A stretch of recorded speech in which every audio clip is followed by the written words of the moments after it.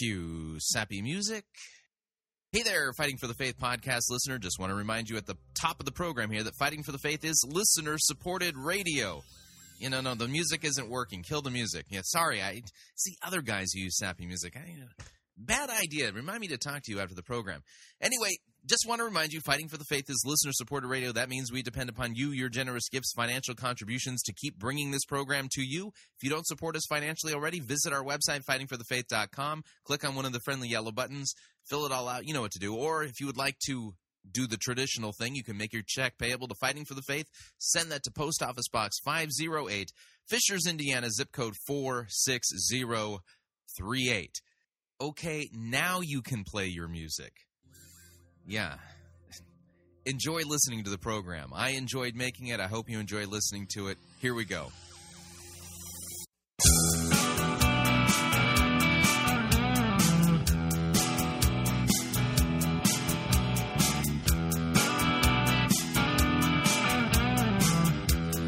It's time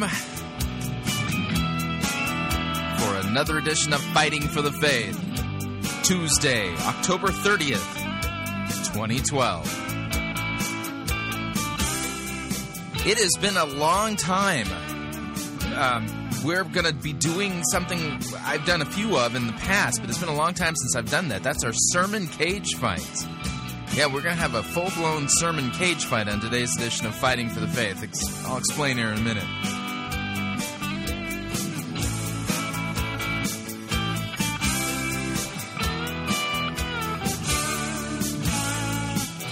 Thank you for tuning in. You're listening to Fighting for the Faith. My name is Chris Roseborough. I am your servant in Jesus Christ, and this is the program that dishes up a daily dose of biblical discernment, the goal of which, help you to think biblically, help you to think critically, and help you compare what people are saying in the name of God to the Word of God. Just because somebody has a growing church, just because their church is in the top 50 of the fastest growing churches in America, doesn't mean that they get a pass regarding what they say in the pulpit. Okay, and that's like what I just said is completely the opposite of what is happening in practice today. What happens is that let's say, XYZ church planter, he plants his church, and then 3 years later, he's grown it from 100 people to 1,000 people, and his growth rate is just through the roof. Well, what happens is you say, well, I wonder what he's preaching. So you open up the church's website, you listen to a couple of sermons, and you go, you weird. Something strange going on there. What this guy is saying doesn't really jive with God's word. In fact, I'm hearing him say things that are like really foreign to me as a Christian, and I've been, in the church for X amount of years. And so what you say is you say, that guy's church might be growing, but folks, stop for a second and listen to what he's saying. Well, as soon as you do that, you're branded a hater. Well, see, the problem's with you. You're just a hater. You're one of those people that loves doctrine more than people, aren't you? This is how this goes. And you say, well, no. The issue is that he's saying stuff that's not what the Bible says. And it doesn't matter. It's working, isn't it? His church is growing. Do you know how many people he baptized last year? Serious. You just need to stuff that sound doctrine somewhere where the sun don't shine and stop being such a hater and a complainer. You see how that works? You see, as soon as somebody's church is taking off, as soon as, XYZ relevant, hip, young, somewhat rebellious, audacious church planter begins to get some traction and some notoriety, and a lot of people are going there, then what happens is that if you even raise a word of concern, the problem is you, not him. And because his church is growing, you have no right to complain about anything that he's saying. That's how it plays out, isn't it? But see, that's not what Scripture says. The job of a pastor is to preach the word and to preach that which is in accord with sound doctrine. Whether they're experiencing numerical growth is not any indicator as to whether or not they're teaching the truth. The two don't necessarily follow. Okay? Islam is growing faster than Christianity. Should we deduce from that then? Well, that means that Allah is real and that Muhammad's a prophet of Allah and that we should all become Muslims. No, absolutely not. That's not how you determine truth. So we live in perilous times, and so what this program does is it helps you be able to stop what people are saying, hit the pause button, and evaluate it, and to teach you how to evaluate it in light of God's Word, taught clearly, taught in context, to see if the messages that are being put out there by some pastors who have the fastest growing churches in the country and in the world, to see if the reason why those churches are growing is because really God is bringing people to repentance and faith and trust in Christ for the forgiveness of their sins, or if the reason why those churches are growing so fast is because, well, as the Apostle Paul says, they're scratching or tickling itching ears, telling people what they want to hear. In fact, this is what the Apostle Paul prophesied in 2 Timothy chapter 4. In fact, there's my Bible. I hit the wrong button and my Bible is talking to me. No, I didn't like what I said. 2 Timothy chapter 4. Here's what the Apostle Paul wrote. He says, I charge you in the presence of God and of Christ Jesus, who's to judge the living and the dead, and is appearing in his kingdom to preach the word. Be ready in season and out of season, reprove, rebuke, and exhort with complete patience and teaching. For the time is coming when people will not endure sound teaching or sound doctrine, but having itching ears, they will accumulate for themselves teachers to suit their own passions, and they will turn away from listening to the truth, and they will wander off into myths or fables. But as for you, be sober-minded, endure suffering, do the work of an evangelist, fulfill your ministry. So that's the idea, okay? So this program is all about biblical discernment, helping you listen, because no pastor gets off the hook. Okay, and you will find and discover that there are many megachurch pastors, especially of the Purpose-Driven stripe or in the Willow Creek Network or part of Leadership Network, who are experiencing huge numerical growth, in their churches. But see, not all growth is good growth. Not all growth is actual growth. For instance, I mean, y'all, do they still have that television show, The Biggest Loser? I mean, you ever watched an episode of The Biggest Loser, or you watched a season of it? Okay, there's a whole bunch of people who go to to California to go to this ranch and lose weight. These are people who are grossly or morbidly obese.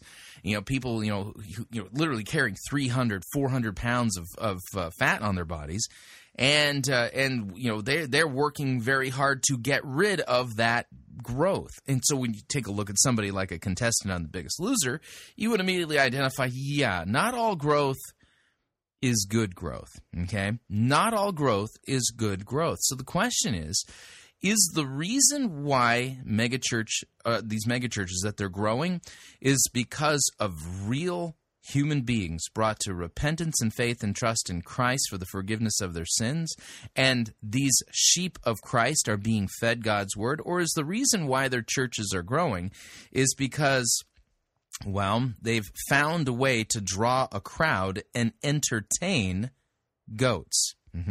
Now, in the past, I've referred to a lot of seeker-driven church planters not as shepherds or pastors, but as, in reality, goat herders.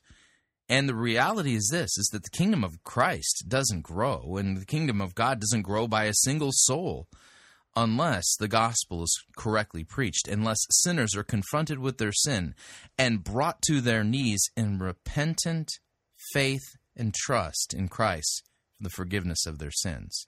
Doesn't matter, if they filled out a decision card or anything of that matter, or if they've made a decision to balance their budgets, or made a decision to have life change in their struggling marriage. Doesn't matter if they've decided to apply particular principles to help raise healthier children, or to find their purpose in life so that they can have a more satisfying career. You see, none of that None of that is repentant and penitent faith and trust in Christ for the forgiveness of sins. There's a big difference between those two. Big difference. So this program is politically incorrect. It is blunt. We try to have a little fun along the way, and it can be a little bit of a rough ride, especially if you're new to listening to the program. But I would recommend that if you're new to listening to the program, you need to give it a few weeks, at least 3. And you don't have to say, oh, I'll give you 3 weeks from today forward. You can go back into the archives. In fact, I'm still pretty sure that all of the programs that we've done for Fighting for the Faith are there for you to listen to. We've only been on the air for about 4.5 years. So if you'd like to, go back and listen to the archives of Fighting for the Faith, you can do so. But at least give us 3 weeks. 3 weeks to get a radar fix on what it is that we're trying to say. Because ultimately what this program is really about, it's about telling you about your crucified and risen Savior, Jesus Christ.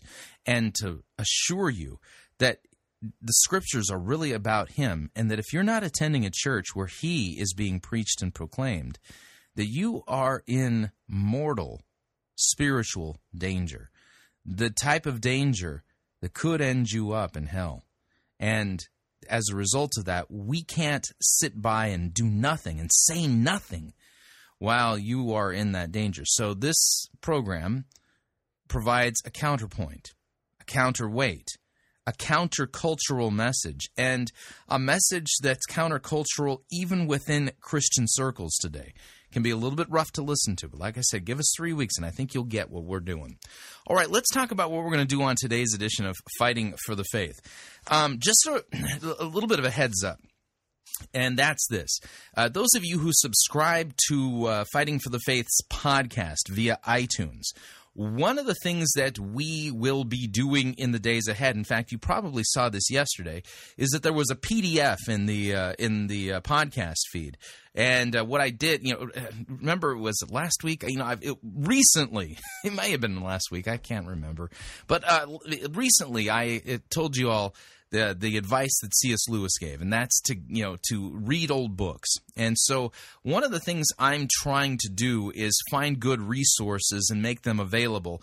And so more regularly, you might find the occasional PDF file in the podcast feed. And like yesterday, I took Clement of Rome's first epistle to the Corinthians, put it into the podcast feed as a PDF that you can all download and read and stuff like that. And the idea being is that I want to make more resources available to our regular listeners, and so there will be more of those in the future.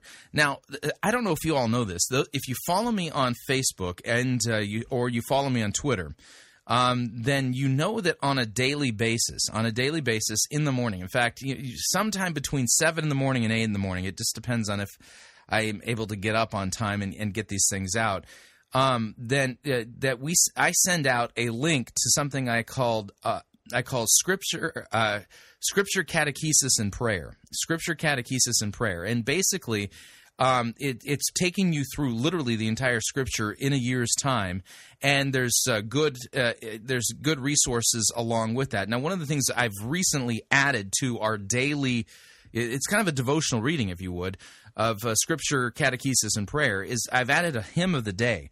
There is a website out there, and the name of it is smallchurchmusic.com. Smallchurchmusic.com. And you can get to it from the scripture reading and catechesis segments that I send out every day. I put a link back to the original file, usually from that website, unless I've had to edit it to add verses to a particular hymn. But the idea is this, is that if you are looking for a resource that has, that basically, for instance, maybe you've decided that, you'd really like to take a look at and incorporate some good historical hymns as part of your part of your daily devotional reading and things like that. I got to tell you, over the year, when I was a young guy, I rarely used my hymnal, and my hymnal has become like the second most important book that I own. Okay. And the most important book is the script, is the Bible, is the Scripture. But, I'm finding more and more and more that, I'm reading the Psalms out of my hymnal, and these ancient historic hymns. That these are an heirloom. That they are so rich and so deep theologically, and I'm being able to take literally the most amazing Christian doctrine out there and put it to verse. You realize these people were very gifted, and this is a treasure to be treasured, not something to be despised and loathed. And so I've been adding that into my Twitter feed. So if you don't already see that, follow me on Facebook and Twitter. You can get the link on a daily basis, but that's the way to do it. But what I'm going to be doing as we get closer to the end of the church year and get into the time of Advent, I'm going to consciously start adding some more hymns into the podcast feed. So just be aware of that. So the idea is you're not just going to get Fighting for the Faith, the podcast itself in the podcast feed if you subscribe on iTunes, but you will also be getting other resources, including audio of hymns that you can download, and I'll key them to the Current Lutheran Service Book, which is the hymnal that I use.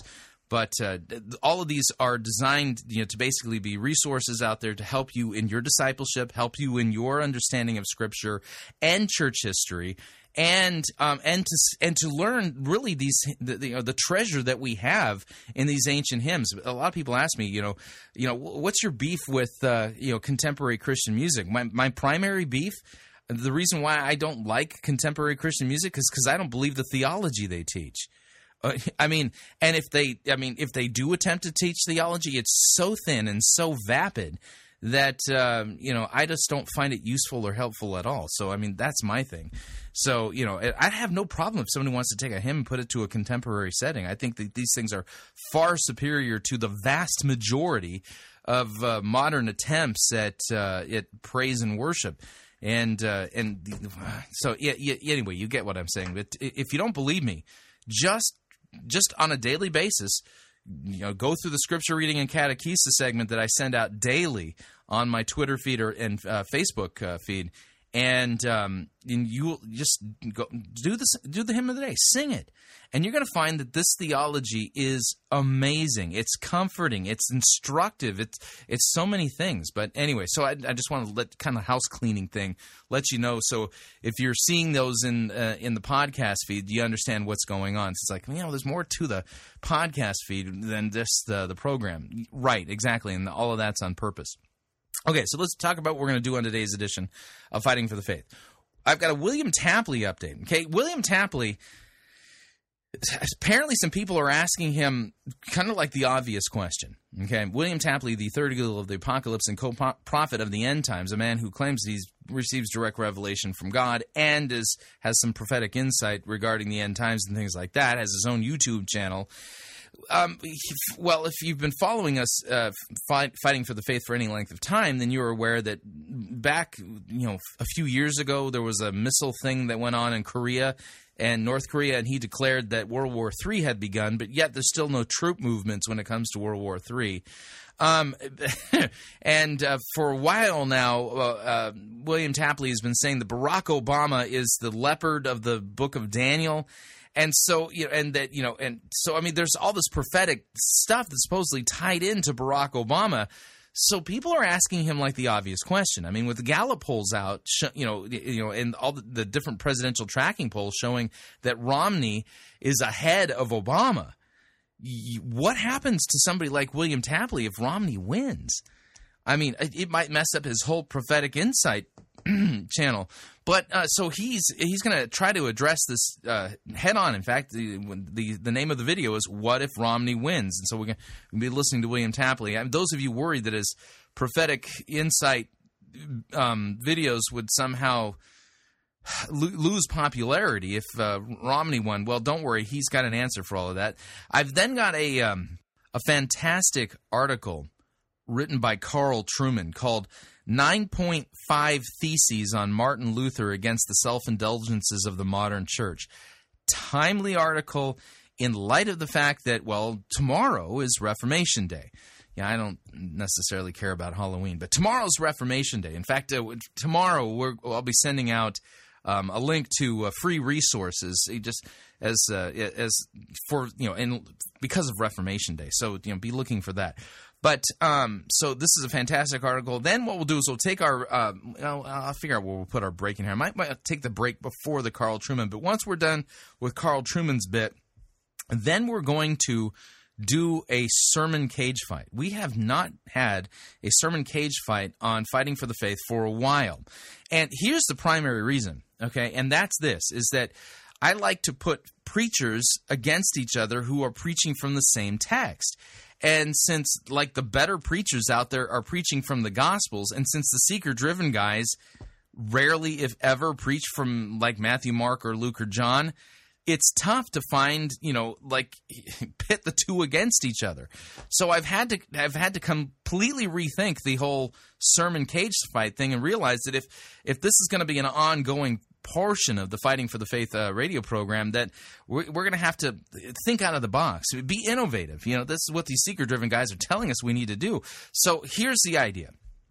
What I couldn't find a seeker-driven guy preaching on a gospel text that I could pit somebody, who knows what they're doing against him. So I decided I would change the rules, and rather than being the same text, both of these guys are going to be teaching from different texts. What we're going to be doing is we're going to say that this is the same occasion. And what I mean by that is that this past Sunday, and today's Tuesday, so 2 days ago on Sunday, was the observation within many of the Protestant churches within general Protestantism, of Reformation Day, the remembrance of the Reformation. Okay, and chances are, if you attend a Presbyterian, Reformed, or Lutheran congregation, that there was some reference to Reformation Day. Okay. See, that's kind of the thing that we really focus on this time of year, not Halloween. So the question is, if you were to just happen to be wandering around the country and wandered into a particular congregation in Murdoch, Nebraska, or wandered into a particular congregation in Florida, what would your Reformation Sunday preaching sound like? So that's the idea. So it's 2 Reformation Sunday sermons, one from Pastor Brent Kuhlman of Trinity Lutheran Church in Murdoch, Nebraska. He will be preaching on the Gospel of John, chapter 8, verses 31 through 36. Now, what I find interesting about Brent's sermon title is that this is the most relevant I have ever seen him try to be when it comes to sermon titles. The title of his sermon is The Reformation of S and F Words. That's, talk about edgy. In fact, even in the sermon, he uses the word audacious. No joke. He does. So we're going to be, contestant number 1 is Brent Kuhlman of Trinity Lutheran Church, Murdoch, Nebraska, and his sermon entitled The Reformation of S and F Words. And then contestant number 2 will be David Hughes of Church by the Glades, and his sermon supposedly on the book of Philemon.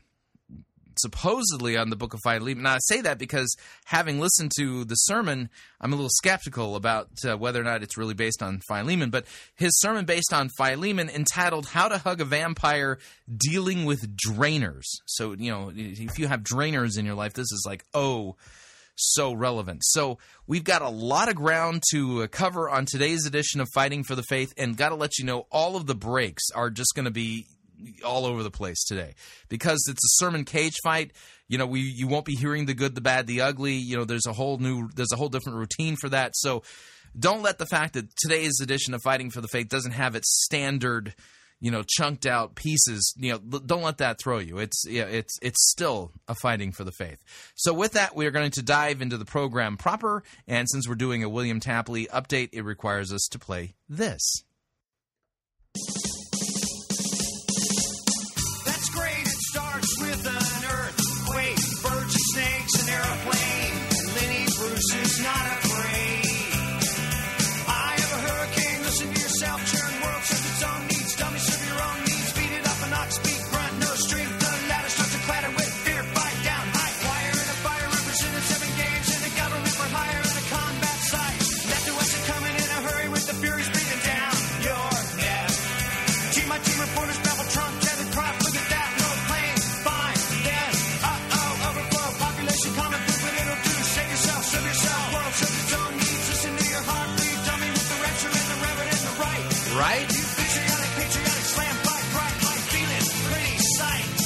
It's the end of the world as we know it. It's the end of the world as we know it. It's the end of the world as we know it. And I feel fine. Bum, bum, bum. That's right. It's the end of the world as we know it. So William Tapley has been asked by several people who follow him on YouTube, what if Mitt Romney wins? I mean, he's invested a lot of time and post-production work. I mean, he's even learned how to do green screen stuff. He's invested lots and lots of time and energy warning us about, the leopard of Daniel, Barack Obama, and what happens if, Romney wins? What will happen to William Tapley's ministry to the world? Well, here's William Tapley to discuss. Welcome to Revelation Unraveled. I'm your host, William Tapley, also known as the third eagle of the apocalypse and the co-prophet of the end times. Quite a few people have been asking me lately, what if Mitt Romney is elected president of the United States? How does that affect Bible prophecy? More specifically, how does it affect your particular take on Bible prophecy? I think that's what they were really getting at there, Mr. Third Eagle. And this question usually irritates me because that is not the question you should be asking yourself. William Tapley, irritated. Scary thought. What you should ask yourself is, am I prepared? For what? What if Obama wins? Because that will be a complete disaster for the United States and the world, and I'm predicting that that is what will happen. All right, so, okay, just so you know, this guy claims to have, special insight from God. God told him personally that he was the third eagle of the apocalypse. So his prediction, Obama's going to win. Now, quite frankly, I have no clue who's going to win, okay? And the one thing I've learned is to not invest any emotional time or energy in any of the presidential tracking polls. Because the one thing I've learned is that whole margin of error thing, that's for real. And usually they're 3 percentage points one way or another. That's a full 6 percentage points. So, I mean, I am not clairvoyant. I am not a prophet. I don't know how to read tea leaves. I've never once tootled around the entrails of dead animals to try to divine what's happening in the future.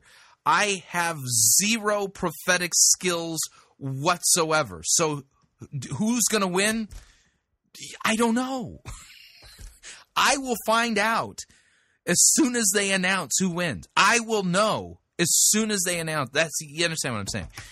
So here, William Tapley, he's come up with a full-blown prediction that the leopard of Daniel, the Barack Obama, the 444, that he's going to win. Okay, so all right. But for the moment, let's just speculate, because a lot of people have been asking me, so what if Mitt Romney is elected? Right. What will that do, for example, to Daniel chapter number 7, where the three beasts come up out of the sea? Because, as we know, Barack Obama is one of those three beasts. He is the third beast, and that is the leopard. So let's read Daniel 7, verse number 4. Okay. The first was like a lioness and had eagle's wings. Now, of course, the lioness would be England, and I believe that the person indicated here was Margaret Thatcher. She was the Prime Minister, and it could be Queen Elizabeth, but I believe Margaret Thatcher is the one. And she had... So Margaret Thatcher was one of the beasts coming out of the sea. Got it, okay. Been replaced. So it's possible Obama or the leopard will also be replaced. Let's look at the second beast. So we got prophetic animal replacement going on. And behold, another beast, a second, like a bear. Right. Now, the bear, we know, was Dmitry Medvedev, because Medvedev in Russian means bear. And he has been replaced. So we do see here... Oh, man, this is all very confusing. So when these beasts appear out of their swampy pit or whatever, they can be replaced by other substitute beasties? I mean, I'm confused. A precedent. And of course, the third beast was a leopard. Yeah. After this, I beheld, and lo, another like a leopard. And Yeah. of course, Yeah. this was Barack Obama. Yeah. Why are you talking about him in the past tense? Isn't he is the leopard? So if he is replaced by Mitt Romney, Right. that would not change Daniel 7 one iota. So would Mitt Romney then take up the mantle of the leopard? See, this prophetic transference thing is sending me for a loop here. And of course, the fourth beast which comes up is the Antichrist. Yeah. After this, I saw in the night visions, and behold, a fourth beast. Yeah. Terrible and powerful and exceedingly strong. Yes. And it had great iron teeth, and it devoured and broke in pieces and stamped the rest with its feet. It was diverse from all the beasts that had come before it, and it had 10 horns. Now, what's important in this whole section is that these beasts are in sequential order. Ah, okay. First came Margaret Thatcher, Uh-huh. then came Dmitry Medvedev, Uh-huh. and then came Barack Obama. And of course, following these three comes the Antichrist. But since the first two have been replaced, it's possible that Obama will also be replaced, and we will be much more fortunate to have Mitt Romney as the President of the United States taking on the Antichrist rather than Obama. Uh-huh. So, okay. Now, the next question is, what would the election of Mitt Romney do to Daniel chapter 11, verse number 40, which I don't think it would do anything to it. I just correct me if I'm wrong here, but I just think you're a taco short of a combo plate, and you really have no clue. Like, you have, like, zero prophetic insight skills, like, whatsoever. I don't think that any of this stuff really fits. describes Obama as the last king of the South, provoking the last king of the North. Now, wait a second. If Obama's the last king of the South, provoking the whatever, if Romney became president, wouldn't that make Obama like the second to the last king of the South, or maybe the third to the last if somebody succeeds Romney before the Antichrist shows up, or maybe the fourth to the last if there's like several presidents after this? You see what I'm saying? Who is Vladimir Putin. Now, throughout the first 4 years of Barack Obama's presidency, he has been provoking Russia. And this began actually way back with the state of Georgia and South Ossetia, and it continued when North Korea attacked South Korea, and all this past year throughout the Middle East, where Barack Obama has been provoking wars and insurrections in Egypt and in Libya and Iran and in this whole segment's provoking me to confusion. Yemen and in Syria. Yeah. So Barack Obama has already fulfilled this prophecy. Which one? Will he also stay on to fulfill the last part of Daniel chapter 11, verse number 40? So let's read that passage. Oh, please, yeah. And at the time of the end, that's the time we're in now, shall the king of the south push at him. And Barack Obama has been doing that. So this part of the prophecy has been fulfilled. And the king of the north shall come against him like a whirlwind. Now, the king of the north is Putin. The question is the him that he comes against Barack Obama, or could it be someone else? Could it be? Well, wait. Hi. You know what this is like? When I was a kid, it's been this long since I've seen it. I would flip channels and you'd come across television wrestling. I hate to break this to you, spoiler alert, but that TV wrestling stuff, that ain't real. Yeah, that's all theatrics. But there would be matches where there would be tag team guys. Like, one guy would be in the ring and his partner would be just on the other side of the ropes. And then the other guy would be in the ring and his partner would be on the other side. And then, in order for the other guy to jump in and beat up on the other opponent, they would have to like touch hands or something, So let me see if I got this right. Okay, if Obama's the king of the South, then he's the leopard that you told us about here. And it says that the king of the north will come against him. That's the king of the south with whirlwind, with chariots and horsemen and many ships. If Barack Obama loses the election, then, that would be quite a lot of things for, like, Putin to come against Obama as a citizen. I mean, I don't think he stands a chance. I mean, if he's no longer the commander-in-chief of the United States, I don't see how Barack Obama would be able to stand up against the combined forces of Russia. Just seems like an unfair fight to me. But maybe he could tag team, and touch Mitt Romney's hand, and then Romney could, weird. Anyway, so if you were wondering, what would happen to William Tapley if Mitt Romney did win, what would happen to all of his prophecies regarding Barack Obama? Well, you're beginning to see the creation of a new prophetic story. See, William Tapley is not one of these guys who finds himself bound by previous statements, logic, sound reasoning. None of that. No, you see, he's able to just spin out bizarre new interpretations and stories, I guess, at will. And this is a good survival tactic for him because, I mean, what would the world be like without William Tapley, the third eagle of the apocalypse and co-prophet of the end times? The world would definitely be less rich in thought and prophetic insight without William Tapley. All right, we're up on our first break. If you'd like to email me regarding anything you've heard on this edition or any previous editions of Fighting for the Faith, you can do so. My email address is talkback@fightingforthefaith.com, or you can subscribe on Facebook, facebook.com/Pirate Christian. Click on the subscribe button, or follow me on Twitter. My name there, @Pirate Christian. We'll be right back. We've got a great article by Carl Trueman. Don't want to miss it. And then right after that, our sermon cage fight. We'll be right back.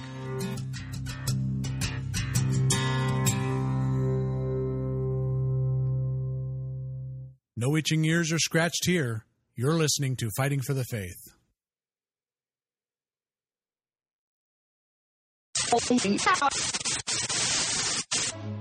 You're listening to Pirate Christian Radio. We'll be taking your false doctrine now.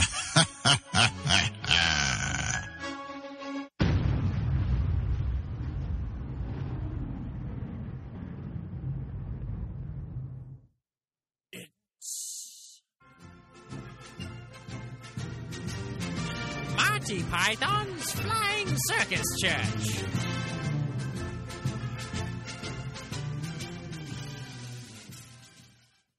Hello, I wish to register a complaint. We're closing for lunch. Never mind that, my lad. I wish to complain about the sermon that I purchased a day ago from this very boutique. Yes. What's wrong with it? Tell you what's wrong with it, my lad. It's a dead sermon. That's what's wrong with it. No, not possible. You just preached it wrong. Look, matey, I know a dead sermon when I preach one, and I know that the sermon I preached yesterday was certainly dead. Jesus Christ wasn't mentioned once, not even in the footnotes. No, you just weren't charismatic enough. Remarkable sermon. Beautiful imagery. The imagery don't enter into it. It's stone dead. No. You're just not open-minded enough. All right, then. If it's not dead, then I should be able to preach the gospel. I read a portion of it. Ahem. And then the camp counselor told all of the woodland creatures to become more righteous, so that they too could get to the place called heaven. You see what I mean? This is ridiculous. There. I found the gospel in the sermon. No, you didn't. That was you just writing the word gospel on the cover of the room temperature sermon. Well, I never. Yes, you did. I never did anything. This entire sermon fails to preach anything that's worth anything to anyone. Now, that's what I call a dead sermon. No. You haven't looked deep enough into yourself. You must be joking. You're just being divisive, and you refuse to accept the message that's being presented. Now look, mate. I've definitely had enough of this. That sermon is definitely rotten. And when I purchased it not but a day ago, you assured me that it was Christ-centered, cross-focused, and filled to bursting with the gospel. Well, if you would just read the title. Read the title? What kind of title is this anyway? Super Spiritual Happy Fun Friends Adventure Camp Pack. Well, this particular sermon is designed to draw large audiences, and that's what you said you wanted. It has lovely imagery. Look, I took the liberty of examining this sermon after I preached it, and I discovered the only reason why I bought it in the first place was because it had been put into the wrong sleeve package. Well, of course it's in the wrong package sleeve. If I hadn't put a less suspicious cover on the sermon, you'd have had people chasing you just so that they can hear you preach it. Chasing me down the street? Mate, listen, people wouldn't be chasing me to hear this rubbish if I was firing midgets out of cannons. It's bleeding demise. You didn't buy the Midget Cannon expansion pack? The sermon has passed on. The sermon is no more. It has ceased to be. It's expired and gone to meet its maker. It's a stiff. Bereft of life, it burns in hell. If you hadn't put it in the wrong package sleeve, I would be using it for fire starter. The thought processes that brought it about are now history. It's off the twig. It's kicked the bucket. The bleeding choir invisible wouldn't listen to this sham. This is an ex-sermon. Well, I'd better replace it then. Let's see. Christ-centered, gospel, Jesus. Well, sorry, Squire. I've had a look around in the back of the shop and, we're right out of whatever it is that you're looking for. I see. I get the picture. I got a sermon here from Rick Warren. Does it contain Jesus Christ and his atoning sacrifice? Well, no, not really. Well, that's hardly a replacement, is it? Look, if you're really dead set on the whole Jesus thing, I suggest that you look up Pirate Christian Radio. All they do is talk about Jesus 24/7. Jesus, Jesus, Jesus. Pirate Christian Radio? Very well, I'll give them a try.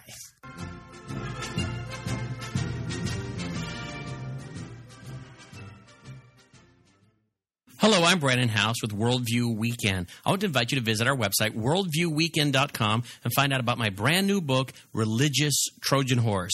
This is a book I've been working on for 2.5 years, and it describes in great detail how the left and the right are coming together both religiously and spiritually to build a false dominant church. You can find all the details at worldviewweekend.com. Again, it's Religious Trojan Horse. It's 500 pages, over 600 footnotes. Now, while you're at worldviewweekend.com, I'd like you also to check out our Situation Room.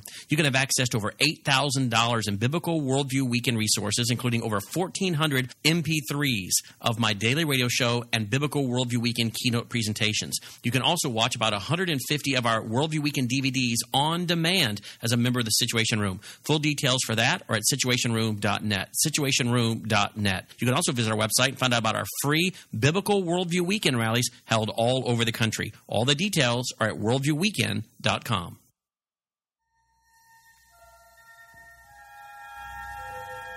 Do you find it hard to shop for the geek in your life? Well, if so, we have got a fantastic new featured advertiser for you to visit. It's Think Geek. This is a well-thought-out and hilarious gift store.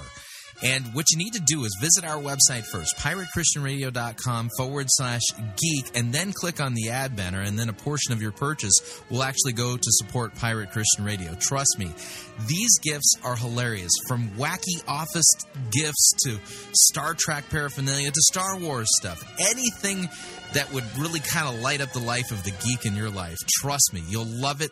They're smart, funny, and the geek in your life will really enjoy them. Again, piratechristianradio.com/geek.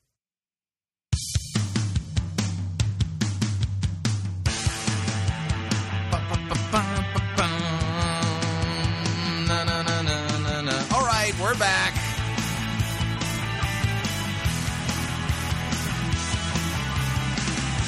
Warning, beware of people who call themselves prophets and claim to have insight into end times prophecy. Never goes well. Bad things happen. Just a reminder, Fighting for the Faith is listener-supported radio. That means we depend upon you and your generous gifts and financial contributions to continue to bring Fighting for the Faith to you and to the world. You can partner with us by visiting our website, fightingforthefaith.com. When you get there, you will see our famous two friendly yellow buttons. One says donate, the other says join our crew. Now, when you join our crew, you're signing up to automatically contribute $6.95 every month to the ongoing work and mission of Fighting for the Faith and Pirate Christian Radio. It's not a lot of money for you, but it really adds up for us. So if you that's a great way to support us. Click on the join our crew button. We, from time to time, send out perks to our crew members as our way of saying thank you. And, of course, if you'd like to specify the amount that you would like to contribute, you could do so by clicking on the donate button, or you can make your gift payable to Fighting for the Faith and then send that to Post Office Box 508, Fishers, Indiana, zip code 46038. All right, moving along. I think this article will set the tone for our sermon cage fight today. From the Reformation 21 blog, the headline reads, 9.5 Theses on Martin Luther Against the Self-Indulgences of the Modern Church by Carl Trueman. Just the name is just brilliant, okay? Carl Trueman writes, he says, October is the month in which we typically remember and celebrate the Reformation. Unless, of course, you're in a seeker-driven church, then you actually have decked your church out for Halloween. While some Protestants have described the Reformation as a tragedy, it would... Really? Reformation's a tragedy. Yeah. Okay. Anyway, it would have been a far greater tragedy if it had never happened. Completely agree here. Nevertheless, there is in the contemporary evangelical world a tendency to romanticize Luther, to remake him as a modern evangelical. Yes, it's hard for some of us to imagine, but I am sure there are some out there who see Doc Martin as the kind of persecutor to those who would think the secret of a successful ministry lies in wearing torn jeans, paying regular visits to the tanning booth, and launching an international campaign against librarian-led fashion trends and British dentistry. That's just hilarious. So, in honor of the good doctor, Doc Martin, man, and in the cause of saving him from the domesticated historiography of the beautiful young things, here are a series of theses about the Wittenberger, the cumulative force of which is to prove that in today's evangelical world, he would have made a most excellent taxi driver. Thesis number 1. Martin Luther saw church leadership as primarily marked by servanthood. For Luther, the servant nature of the ministerial calling was not some abstract principle, but was part of his everyday practice, linking his understanding of the God who was revealed primarily in the crucified flesh of Christ to the necessary attitude, outlook, and expectation of Christ's ministers. The minister, like his Savior, was to serve the poor and the despised and the things that are not. This is why, when his barber Peter expressed concern over how difficult he found prayer, Luther went home and wrote him a treatise on prayer. Nor did he forget Peter thereafter. When the tragic barber killed his brother-in-law in a drunken dare, he was sentenced to death. Luther intervened to have the sentence commuted to banishment for life. As busy as he was, Luther never forgot whom it was he was meant to be serving. Whew, this is absolutely true. In fact, in the seeker-driven churches, in the purpose-driven network, the Willow Creek Network, Leadership Network, pastors are not servants. They are leaders. They are vision-casting leaders, and it's the job of the people to serve his vision to make it come about. Completely different thing. Thesis number 2 now. Thesis number 2, Martin Luther understood worship as rooted in repentance. Luther did not understand the law-gospel dialectic as providing the basis for antinomianism or as the conceptual underpinnings of a gutless, lopsided view of God as exclusively Father. Rather, it expressed the deep, terrifying tragedy of humanity's fallen condition and how only God himself in Christ is the only one strong enough to stand for us, and worship was therefore not some sappy and sentimental emotional response to how God deals with our hurting. In fact, he did not consider the primary problem of sinners that they were hurting. Quite the contrary. Their primary problem was that they were in deliberate rebellion against God and actually enjoying it. They needed not to be comforted, but to be hurt by the law, actually to be killed by it. True life was therefore to be found in a constant death to self and resurrection to God. Thus, worship was a constant dramatic reminder of how terrifyingly close we stand to God's judgment and how Christ is the only person who can protect us from the wrath of the storm. Worship is not thus a frothy celebration. It is much more serious than that, and as one can see by its liturgical fruits. In other words, we need less of Kendrick's Shine, Jesus, Shine, and much more of Bach's St. Matthew's Passion. Thesis number 3. Martin Luther did not care for the myth of cultural influence, nor for the prerequisite cultural swagger necessary to catch the attention of the great and the good. Luther certainly did catch the attention of the great and the good, but this was not because of his liking for craft brews, though like them he did, his tattoos, there was no record of those, his love for the arts and music, about which he was privately passionate, or his ability to nuance his way to a place at the mainstream media's table. No.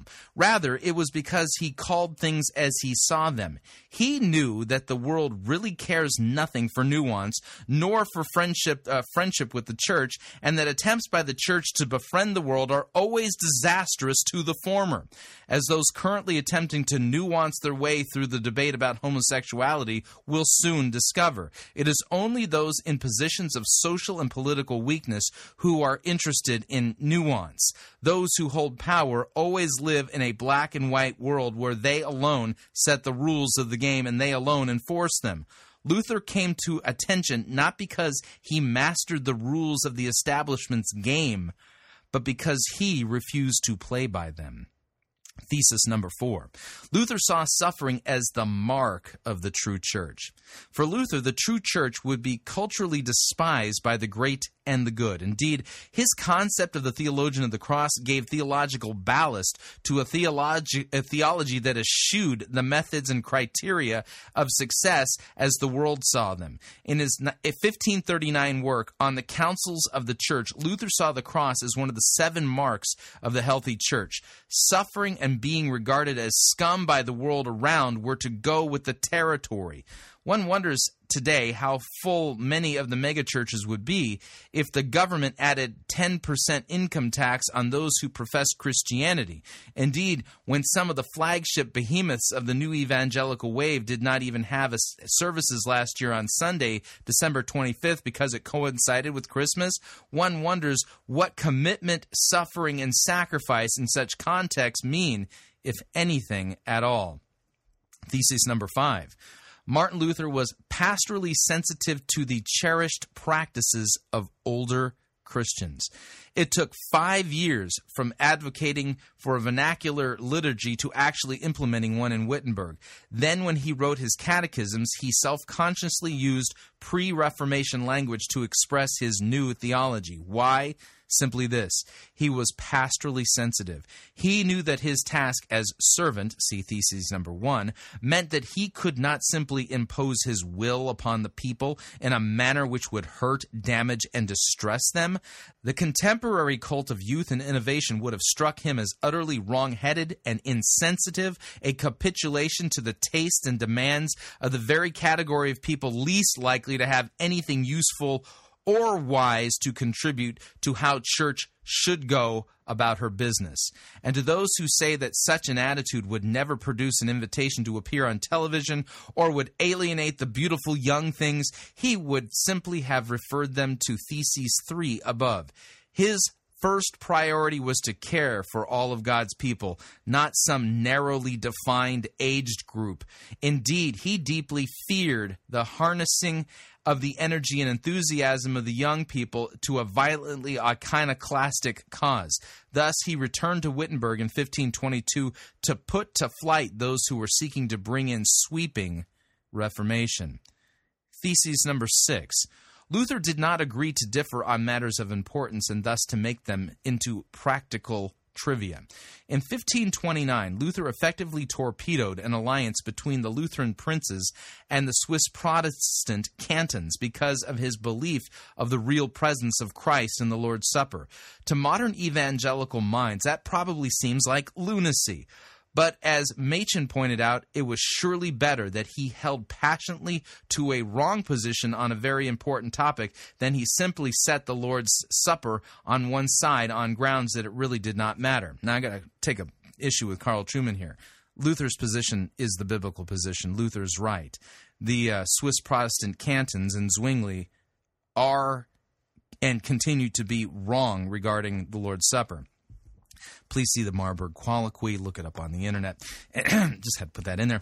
And so anyway, he says, Luther did not allow the taste of his own day nor the urgent need of a broad confederation to lead him to set aside what he was convinced was the teaching of Scripture.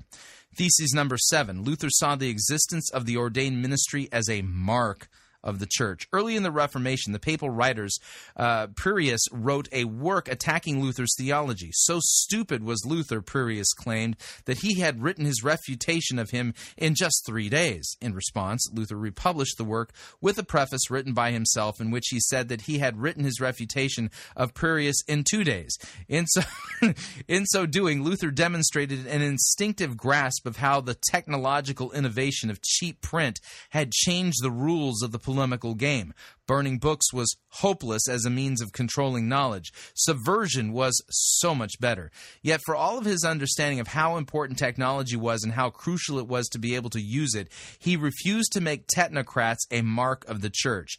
After the catastrophe of 1525, Luther quickly came to see that ordained ministers, those chosen by the church as exhibiting the moral and pedagogical abilities described by Paul, were the ones to whom the church was entrusted. There is a lesson here for a world like ours, where the beautiful young things with computer savvy can aspire to set the church's agenda by sheer strength of technological ability. Luther was no Luddite, but he knew that mere media savvy did not mean one should be put in a position of influence. Thesis number 8. Luther saw the problem of a leadership accountable only to itself. Part of the problem Luther faced at the Reformation was the sheer lack of accountability of the top men. Boy, do we face that right now. I would point you to, well, Mark Driscoll, Rick Warren, Perry Noble, and Stephen Furtick and others, right? So part of the problem Luther faced at the Reformation was the sheer lack of accountability of the top men. The Pope and cardinals policed themselves, voluntarily answered to no one. The only means therefore whereby Luther could sometimes make himself heard was by using every rhetorical tool in the box, from satire to hard-hitting polemic. He was fortunate, of course, in those days there was no aesthetic of personal pain and hurt which allowed contemporary Christians to sidestep criticism and indeed turn the moral tables on those who criticize them. The problem of unaccountable and influential leadership in evangelicalism is alive and well. O Martin, thou shouldst be living at this hour. Evangelicalism hath need of thee. Thesis number 9. Luther thought very little of his own literary contribution to Christianity. Shortly before he died, Luther declared that his 1525 response to Erasmus on bound choice and his catechisms were worthy of preservation. If he were alive today, it is very doubtful that he would be running a website devoted primarily to promoting his own books and pamphlets. He would thus be unlikely to make the grade in modern American evangelical world. Nor would he indulge in such shameless self-promotion by calling it explicitly shameless self-promotion, as if the labored attempt at postmodern irony somehow makes the self-serving nature of such venial vanity acceptable. I suspect he would think that it actually makes it worse, adding the sin of insulting the reader's intelligence to the obvious one of shameless self-promotion. That last point is probably worth half a thesis, though, hence the 9.5. The overall impact of these theses, were Doc Martin with us today, he would find no easy place in the evangelical church. In fact, taxi driving might well have been a much better fit for him. Fantastic. Absolutely fantastic. Great article, and you can find that at Reformation 21 at the blog of Carl Trueman. If you're not sure how to find it, just Google it. It's wonderful we live in a day that you can Google it, but worthy of passing along to folks and worthy definitely of a read and a mention here at Fighting for the Faith. All right. It is now time to do something that we have not done here at Fighting for the Faith in a long time. It is time for a sermon cage fight. 2 sermons enter the octagon, and only one leaves. Now, I need to warn you, being that this is a Christian broadcast, we do not recommend that you engage in any kind of wagering. So I just want you all to know that. So for today's sermon cage fight, we will be pitting Pastor Brent Kuhlman of Trinity Lutheran Church, Murdoch, Nebraska, against David Hughes, Church by the Glades down there in Florida. The occasion is the Reformation Sunday sermon. Each of them have different texts, Pastor Kuhlman will be preaching from the Gospel of John, chapter 8, verses 31 through 36.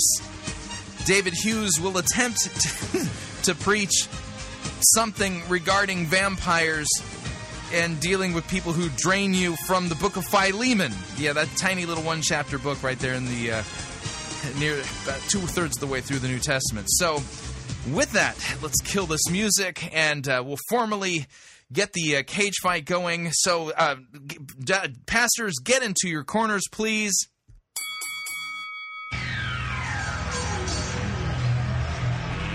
Let's get ready to rumble!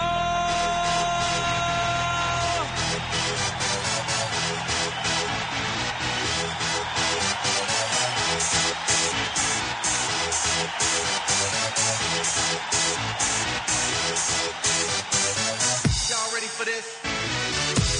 Now, just a reminder, what we're going to be looking for in our sermon cage fight today, in order to score points, Pastor must actually help us understand the biblical texts that he will be preaching from. The idea is for you to leave hearing law and gospel, sin and grace, repentance and the forgiveness of sins, and pointing us to Jesus Christ and what he has done for us.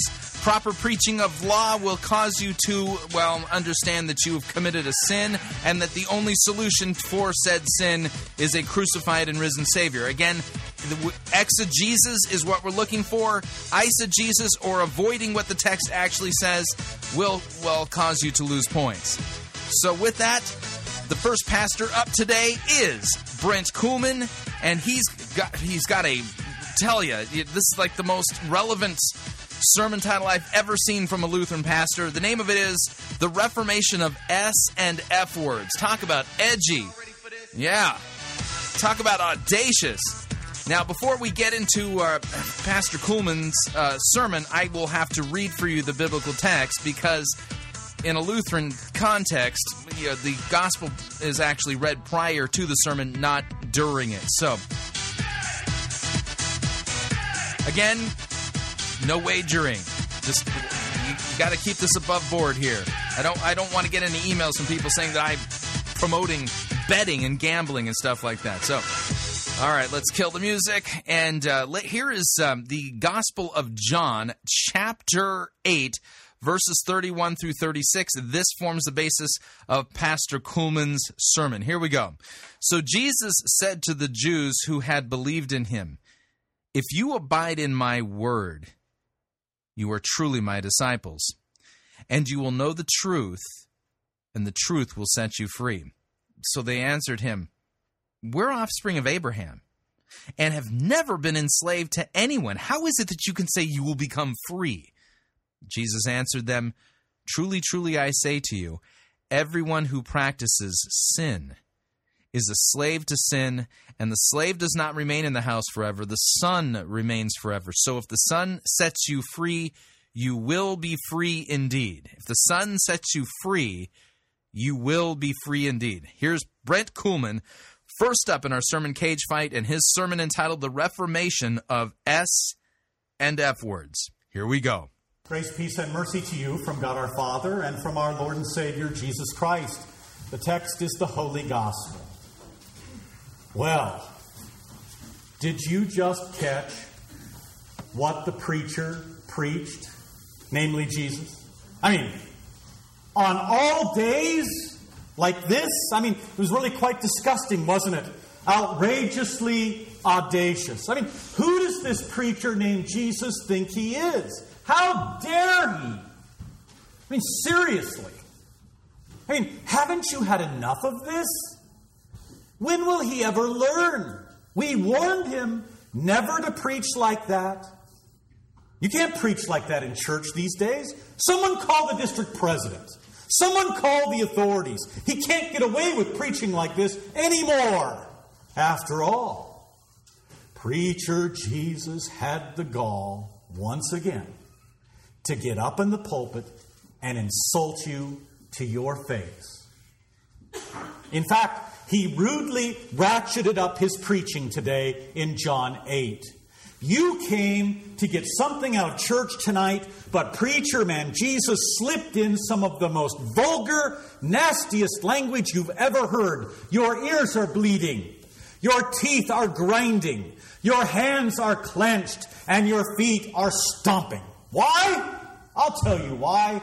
It's because preacher man Jesus spewed the most poisonous and venomous words that begin with an S.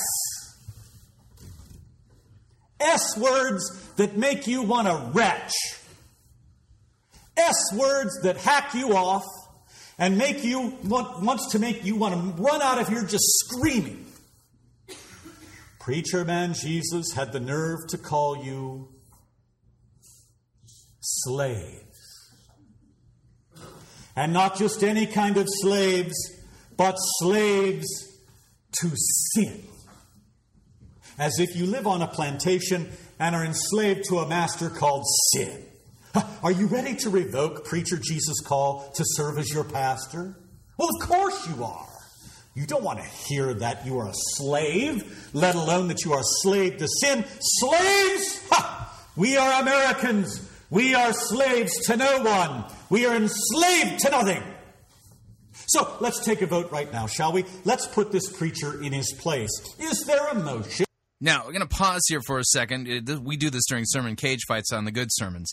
What he's doing here is he's literally creating a little bit of a drama to illustrate what's really going on in the text. So he's spot on with the text. I just want to point this out to you, okay, so that you don't think he's on a tangent. Okay, let me read this again. So Jesus said to the Jews who had believed in him, "If you abide in my words, you are truly my disciples. You will know the truth, and the truth will set you free." They answered, "We are offspring of Abraham and never been enslaved to anyone. How is it that you say you will become free?" Jesus said, "Truly I say to you, everyone who practices sin is a slave to sin. The slave does not remain in the house forever. The son remains. So if the son sets you free, you will be free indeed." Okay? So here's the thing, is that you read a little bit more in this text. I'll just skip ahead to verse 39. Watch this. It says, "They answered him, 'Abraham is our father.' Jesus said to them, if you were Abraham's children, you'd be doing the works that Abraham did, but now you seek to kill me, a man who's told you the truth." So this is what he's playing out. The bigger context of this gospel, he's contemporary on, I can't even come up with, he's contemporizing it. Yeah, just somehow the word didn't work. But you understand what he's bringing it up to date, and he's putting Jesus, this preacher, in our midst and really demonstrating the offense of what Jesus has said. This is a fine, fantastic, and very smart and powerful way to exegete this text. You could do it academically, or as Brent is doing here, he's going to play this out, and it's going to hit a little too close to home for a lot of folk. We continue. To forbid Preacher Jesus from ever using those naughty S words in our midst again? So moved. Is there a second? Thank you. Now, it's been moved and seconded that we will no longer allow Preacher Jesus to use sin and slaves to sin in his preaching because that's just way too toxic. We will simply refuse to listen to those words. We will not let words like that remain in our church. Any discussion? Oh, well, hearing none, all those in favor of the motion, please signify by raising your right hand and saying yes. All those opposed? The ayes have it. Well, what's that? You want to make another motion? Well, all right, what is it? Oh, very well. It's been moved to strike the previous adopted motion and to replace it with another. What was that new motion again back there? Oh, yes, that's right. Thank you. The motion is to get rid of this preacher who thinks that he's better than us. Not just to revoke his divine call, but rather to hand him over to the authorities as a criminal. As a federal and hate crimes criminal who deserves capital punishment for using the banned S words from the pulpit. Is there a second? Thank you. Any discussion? Oh, yes, sir. You come up to the microphone. Will you please speak up now? Thank you, Mr. Chairman. I speak in favor of this motion I was so offended by what the preacher Jesus said today. I'm not a sinner, and I'm certainly not a slave to sin. That's just outrageous, Mr. Chairman. It is so irresponsible for any preacher to say such a thing. I came here to be uplifted and affirmed. After all, we're good people. And so if I have my way, Mr. Chairman, I wouldn't give this preacher the electric chair or lethal injection. He deserves something worse than that. Something crueler. Something more unusual. Yes, Mr. Chairman, let's incessantly beat the living tar out of him and then hammer him to a pole, hang him there, and leave him to die.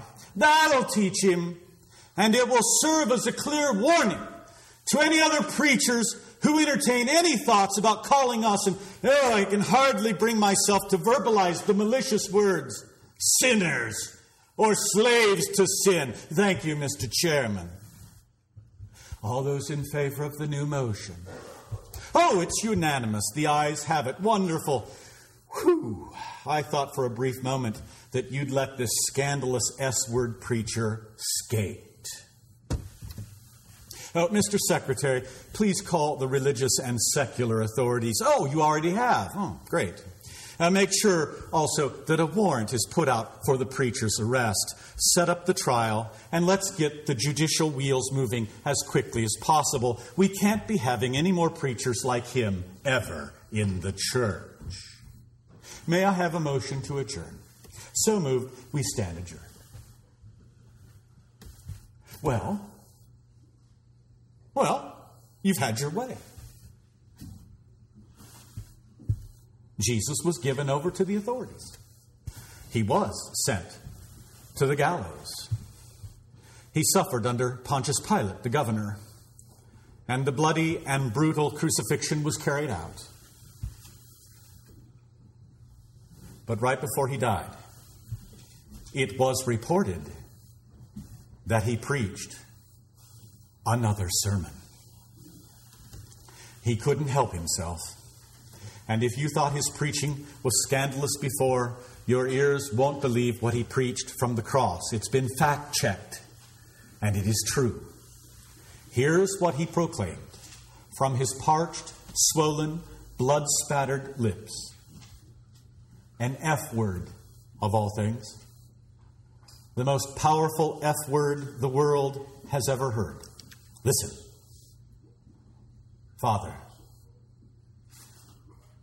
forgive them. They do not know what they are doing. He absolved you. He forgave you. And his forgiveness is God's forgiveness. Lo and behold, his absolution exposes you for who you really are. When Jesus prays, Father, forgive them, it means that you are exactly what he said you are, slaves. Slaves to sin. Living in a penitentiary, a prison house of death. Do you get it? Jesus wouldn't forgive you unless you are, yes, that's right, a sinner. A sinner enslaved to master sin, living on the plantation called the kingdom of darkness. You were so sure that Jesus didn't have a clue. You were so sure that he was the heretic, that he was the troublemaker. But the fact of the matter is this.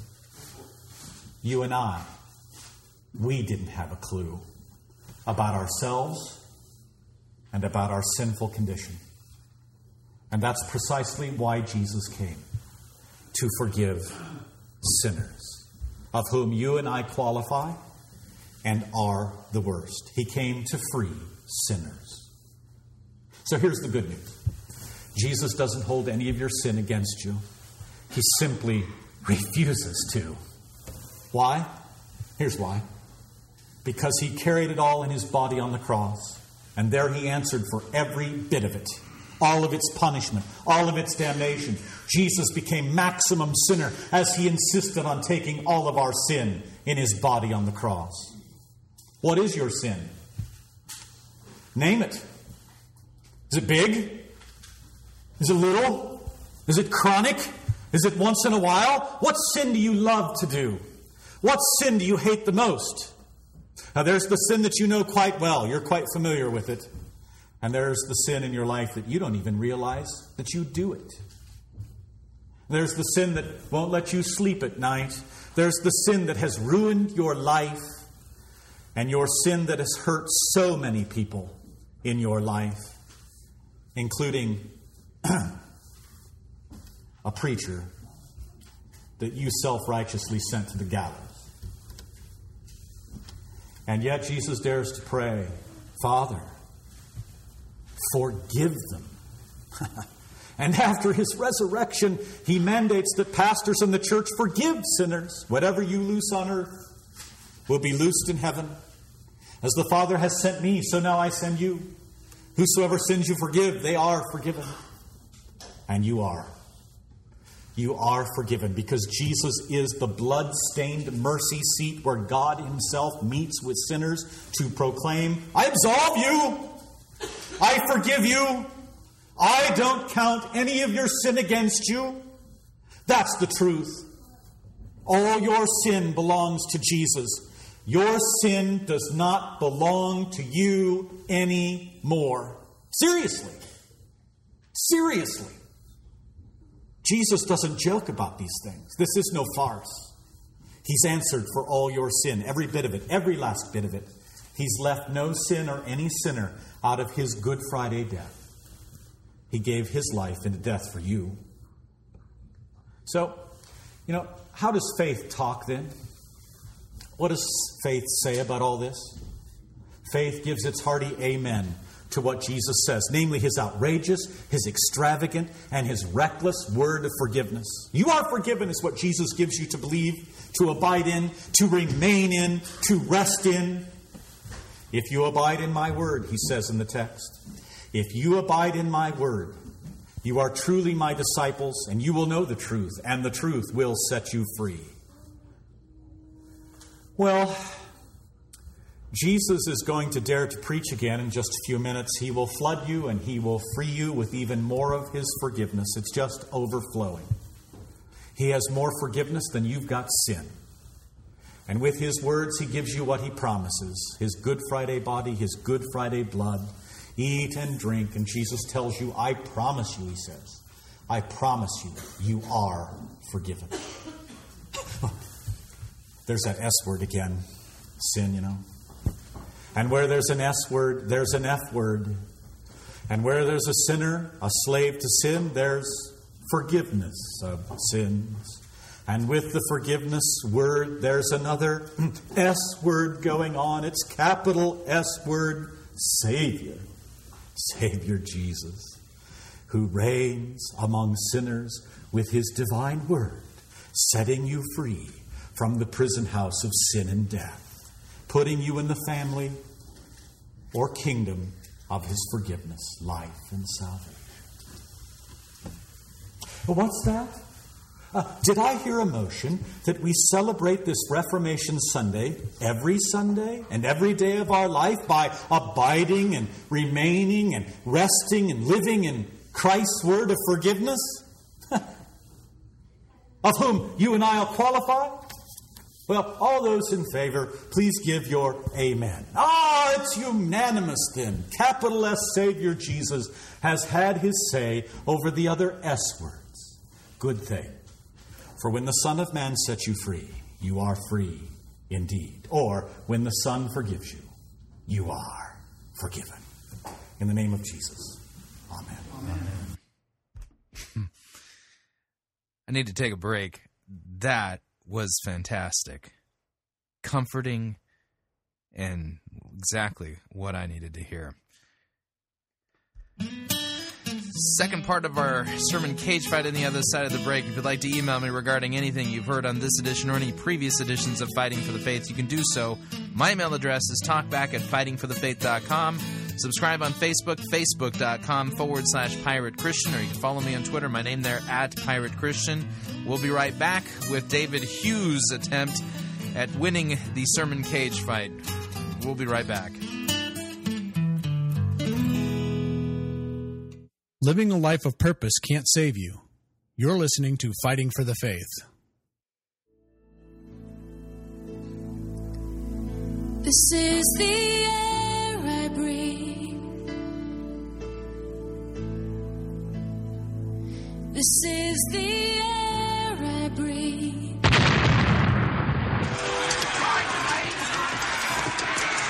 I've had enough of this sissy, pansy, turning photo-written music you have the audacity to call worship. Men, put this entire girly praise band in the boo box. Let's wheel in the organ and get some real worship music underway.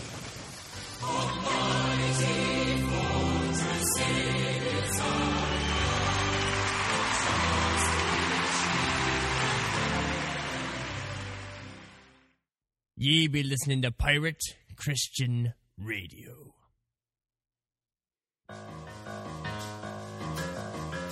The holiday travel season is now upon us. It came out of nowhere, didn't it? But listen, despite the fact that it comes up so quick, the last thing you want to do is pay more for airfare, hotel rooms, or rental cars than you need to. That's why you want to utilize Pirate Christian Radio's longtime featured advertiser, Cheapo Air, for all of your holiday travel needs.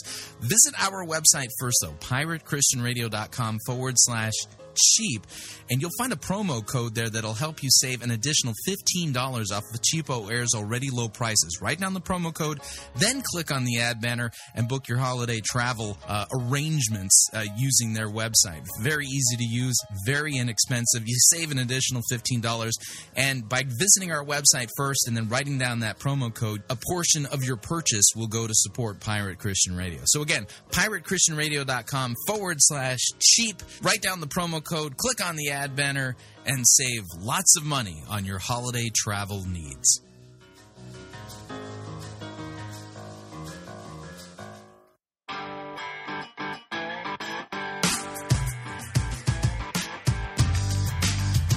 Okay, we're back. Hour number 2 of Fighting for the Faith. We're going to be continuing with our Sermon Cage fight, going down to Coral Springs, Florida.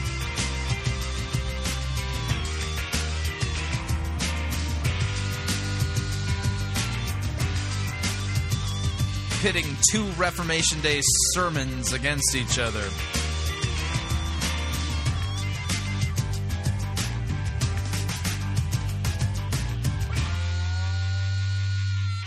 All right, number 2 for our Sermon Cage fight comes from Coral Springs, Florida. This is David Hughes of Church by the Glades, and his sermon supposedly on the book of Philemon called How to Hug a Vampire, dealing with the drainers. How to hug a vampire, dealing with the drainers. Here's David Hughes. Well, what is up, Church by the Glades? Hey, give it up one more time for our creative team and the great job they do, kind of energizing this house. All right. What you can't see, because this is radio, is that the stage of Church by the Glades, they've got a hearse on stage with some kind of television monitor inside one of the windows, making a guy look like he's raising out of the coffin. They got spider webs everywhere. There's a coffin on stage. Obviously, they're going with a Halloween theme for this sermon. And again, How to Hug a Vampire, dealing with drainers. Here we go. And if you're a guest, guilty. We like to have fun in church. And we think church should be a very compelling and creative environment. And I'll tell you one of the reasons why. This is kind of at Church by the Glades, kind of a more of a kid-friendly weekend. And last night we had trunk or treat. And we gave away fast passes if people came to church with their guests. Oh my, they slammed. This room was full. And it was full, and we had like 800 kids in the house too. So what we want to do too, we want church to be engaging and joyful for the whole family. Like my mom and dad go to the church. My dad's 85, mom's 81. And they come to 2 services every weekend, or they'll come to 5 if I say something nice about them. Anyways, they're very faithful. And as a kid, we did church. We did church. There was no ifs, ands, or buts. We were a church-going family, and I went to a great church as a little boy. My church was a biblically based church, solid leadership, great church. But as a kid, little punk kid, sometimes I was bored in church. It wasn't relevant. Church, when you say, David defined exciting, I didn't think church. We want church to be a wonderful creative punch in the... So he didn't like it. He didn't like church. It wasn't exciting for him. He wasn't entertained. So he's now set out to make church entertaining and relevant and all that kind of stuff. I'm not sure what this has to do with the book of Philemon. Yeah, sorry, he's losing points already. We want children of all ages from 8 to 108 to come and be engaged by the energy in God's house. So this weekend, a little extra creativity, because especially tonight, we'll have a whole bunch of families in the room again. And it is Halloween week, and we like to put on our spooky and scary every once in a while and just have some fun with that. And we're doing a series, if you're new, called How to Hug a Vampire. Our subtitle, Dealing with the People Who Suck the Life Out of You. And right, we all have that person, right? We all have that person. I'm not sure why they kind of suck the life out of you, why they are a life-sucking vampire. Maybe they have bad manners. Maybe they have bad hygiene. Maybe they're a personal space invader. Maybe they're kind of malicious. Maybe they always have an agenda. Maybe they always are about themselves. You with me? Man, all kinds of people like that. Just maybe they're difficult, crabby, hard to, oh my goodness, vampire people. Now, here's what we're trying to do is balance two big ideas. Because as a Christian, under the authority of Scripture, the Bible teaches I need to love everybody. My king said, love your neighbor. But he also said, love your enemy. I mean, love those tough-to-love people. You know, the Bible teaches I should love God. I should love my family. I should love my friends, be a very loyal, loving person, but also love the difficult, tough-to-love people. So how do I honor God's word and love everyone, but at the same time, I don't think I have to grant full access to my life to vampires? So, okay, I don't think I have to grant full access to my life for vampires. Okay, just make a note of this here if you're keeping score. Does the Bible actually say this in the book of Philemon? Is this a valid part of that text? You know, is he going to be faithfully showing us in the Bible how we don't have to grant access to vampires into our life? We're talking about an idea how you navigate difficult people, because I found in my life the most successful, effective people have a highly developed sense of relational skills. So here's a principle. If you missed the first couple of weeks, if you missed week number 1 as we launched the series, I had a principle. Last week, as Corey preached, young punk preacher, wow. It is not fair to be that young and that good. What a great job he did. But, you know, we kind of brought up a principle, and here it is. If you missed the first 2 weeks, this is going to rock your world. This principle is kind of the big thesis statement for the series, How to Hug a Vampire. And get ready. This principle is so powerful, your brain's going to explode when you see this. Right, here it is.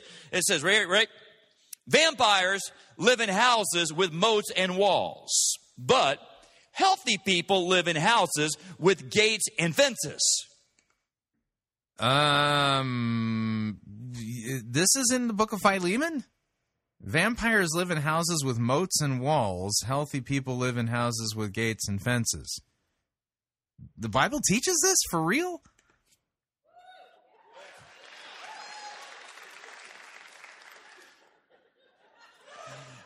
If you missed the last 2 weeks, you're going, seriously? That's your big principle? That's all you got? Something about the way vampires construct their homes? What is? That's not helping. But let me explain what I'm trying to say. What I'm trying to say here.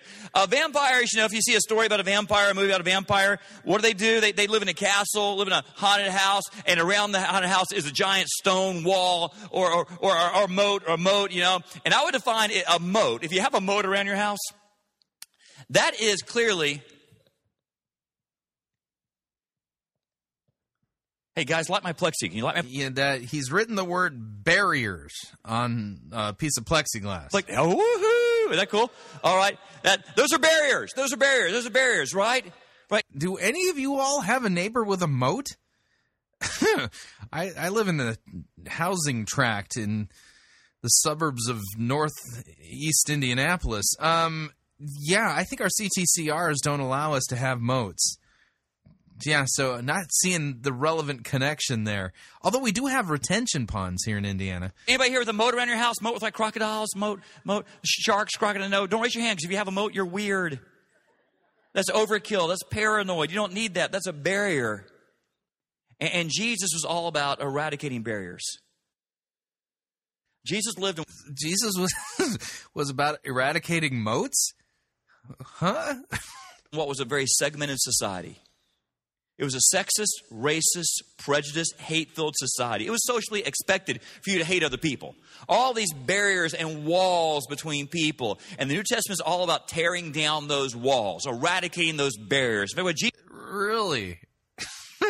I thought the big barrier that Jesus was all about tearing down was the barrier of hostility between mankind and God. Which, by the way, we were the ones who incited that hostility. We sided with the devil. Oh, man. Jesus did. There was a wall of sin between us and God. And on the cross, he tore down that wall. He busted through that barrier. Barriers, yeah, that's true, are bad. We're about the eradication of barriers. Amen? I think David Hughes is flailing here in the Sermon Octagon. I'm not sure if he's going to emerge alive from this encounter. Say it with me. Barriers are bad. Barriers are bad. So if you have a moat, you're weird. Don't have a moat. But a lot of normal people have gates and fences, right? Now raise your hand. Who lives in a gated community, or you have like a little fence around your house? Anybody at all? Anybody? A lot of hands. These are not weird people. That's okay.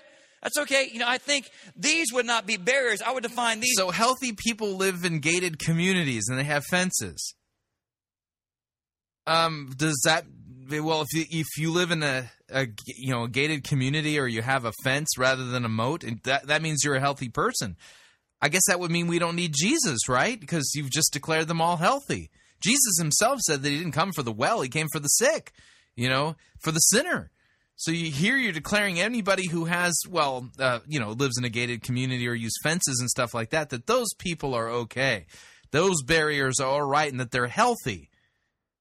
Simply as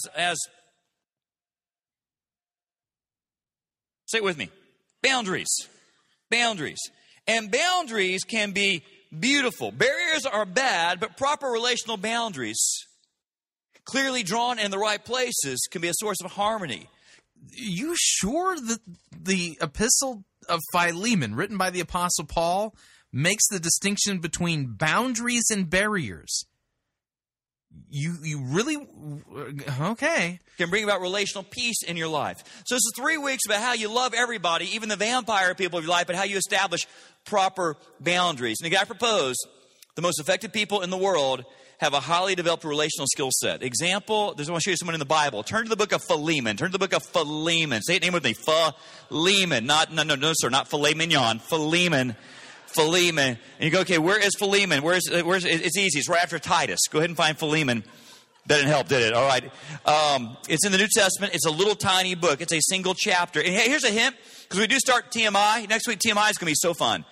TMI is going to, I'm really excited about this series. This is a series that God laid on my heart really a couple years ago. I've been trying to find the right time to teach this series, and so it's going to be fun. But if you have a smartphone, there's a free app called, it's called YouVersion. Man, it is so good.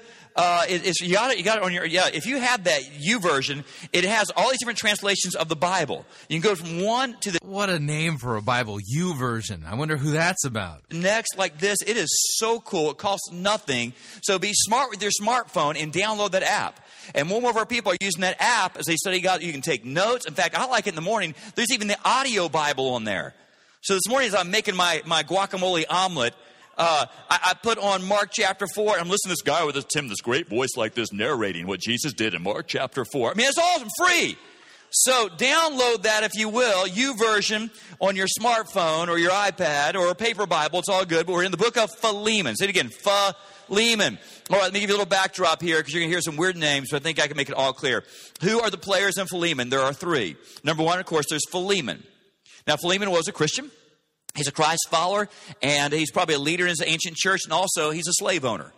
You recall the Roman world was very much a slave society. About half the population of Rome during the time of Jesus were slaves. All right, so he's a guy that owns some slaves, evidently. Then there's a guy named, with a weirder name than Philemon, is Onesimus. Onesimus. Say it with me. Onesimus. You tried teaching this one with 800 kids in the room last night, all right?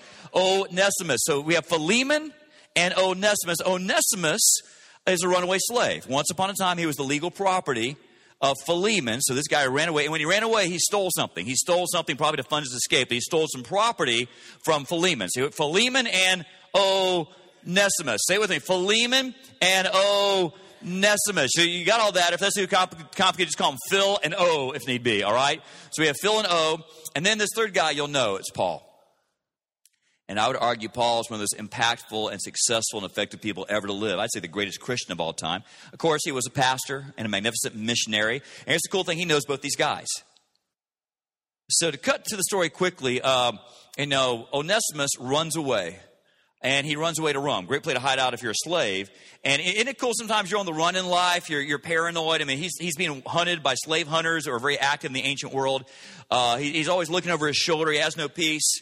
Sometimes in that time of life, God will put the right person at the right time in your life to make the. So yeah, if you have those times in your life when you're on the run, apparently you're on America's Most Wanted. Okay. Right decisions of all the thousands of people in Rome that Onesimus could admit. He runs right into Paul, and they form a friendship. And Paul wins him to Christ. Onesimus gives his heart to Jesus, and he begins to mentor him and love on him. And Onesimus begins to assist Paul in ministry. But Onesimus has no peace because he's a wanted man. I mean, he's always afraid the slave hunters will capture him, right? He's always afraid they will hurt him. And so he says, Paul, what do? I have no peace. I know Jesus, but I have no circumstantial peace. What narrative are you reading from? It sounds like you're making stuff up about Onesimus. You're just kind of assuming that this would be true of him. I don't recall the Onesimus narrative being anywhere in the New Testament. And Paul says, I don't know, maybe, I know Philemon. You're a former athlete. How great is God? I happen to know that guy. And maybe you need to make things right with him. You need to go to him, make things right. Oh, man. I totally have to take off points here. Seriously, like we're negative points now for the sermon cage fight because he's like inventing his own biblical narrative. I mean, creative, sure. Innovative, yes. Faithful to the biblical text, far from it.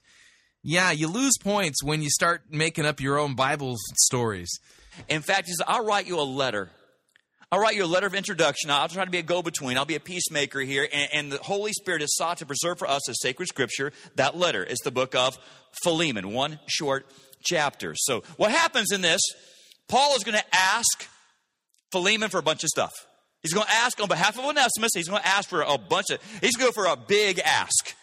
Big ask. He's going to ask three things. He's going to ask, number one, that Philemon would receive and welcome Onesimus. You still with me? Number two, that he be kind to Onesimus. By the way, very, very countercultural right there. Because in the ancient world, if you happen to recapture a slave, you were not kind to them. If you recaptured a slave, typically what you do is you would torture them to death, trying to send a message to other slaves, right? But guess what? The Christian faith has never been cultural. Typically, we're countercultural. And by the way, if you're caught in the slavery thing, the first place in the ancient world where slaves and slave owners were equal.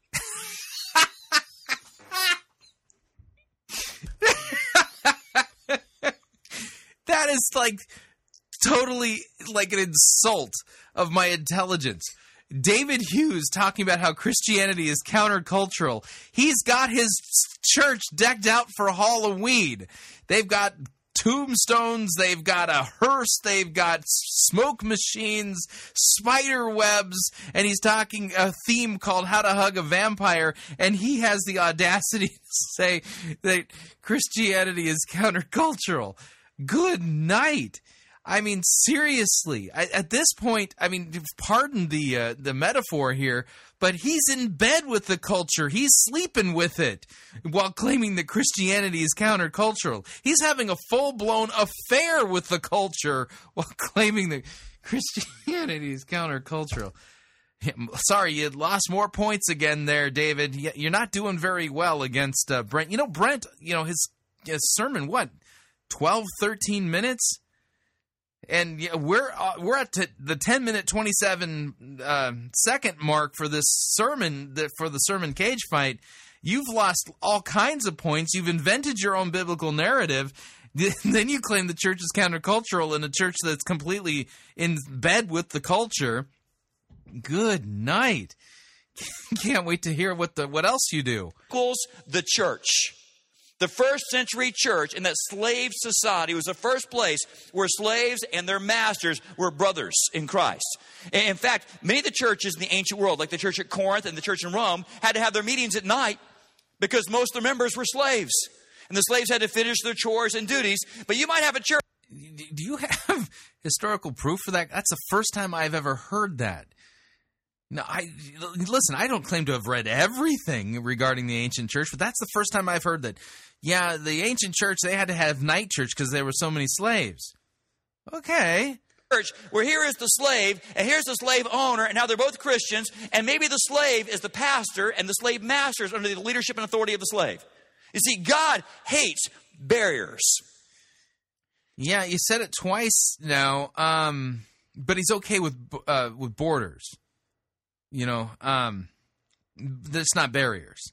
Yeah, barriers are bad, but you got boundaries. He's okay with boundaries, but not barriers. Yeah, you sure that's in Philemon? So Paul's going to write a letter to Philemon on behalf of Onesimus. So, hey, you think he's your slave? I think slavery's stupid. And I think he's your brother, and you should honor him and be kind to him. And by the way, third thing he asked, Paul asked, because he's going for a big ask. He says, by the way, I think you should, I know he's your legal property. By the way, it was Perry Noble who pioneered the whole big ask thing. I think you should send Onesimus back to me. Not as my slave or servant, but as my colleague. He's helped me do ministry here. And I know he's your property. It's like an economic thing here. But you should send him back to me. The big ask, all right? Some people are vampires because they just ask you for stuff all the time. Anyone like that? I mean, they always have that agenda, always like looking out for themselves. They just ask you for stuff. Right? I know someone said once upon a time, it never hurts to ask. That's not true, is it? You had someone ask you for something like, oh, that's inappropriate. That's awkward, right? And so Paul is asking for a lot. I mean, Paul's saying, do this, do this. He's asking. He's going for the. Is there any particular reason why you're not actually reading? I mean, if you're going to preach on Philemon, good night. It's like a chapter long. It's about the length of a short letter. In fact, let me read it. I think this will help. Here, let me. Philemon, verse 1. Paul, a prisoner for Christ Jesus, and Timothy, our brother. Paul's writing this from prison. To Philemon, our beloved fellow worker, and Apphia, our sister, and Archippus, our fellow soldier, and the church in your house. By the way, Philemon lives in Colossae. All right, we continue. Grace and peace to you from God our Father and the Lord Jesus Christ. Oh, yeah, by the way, a little bit of a heads up. I'm going to depart here for a second.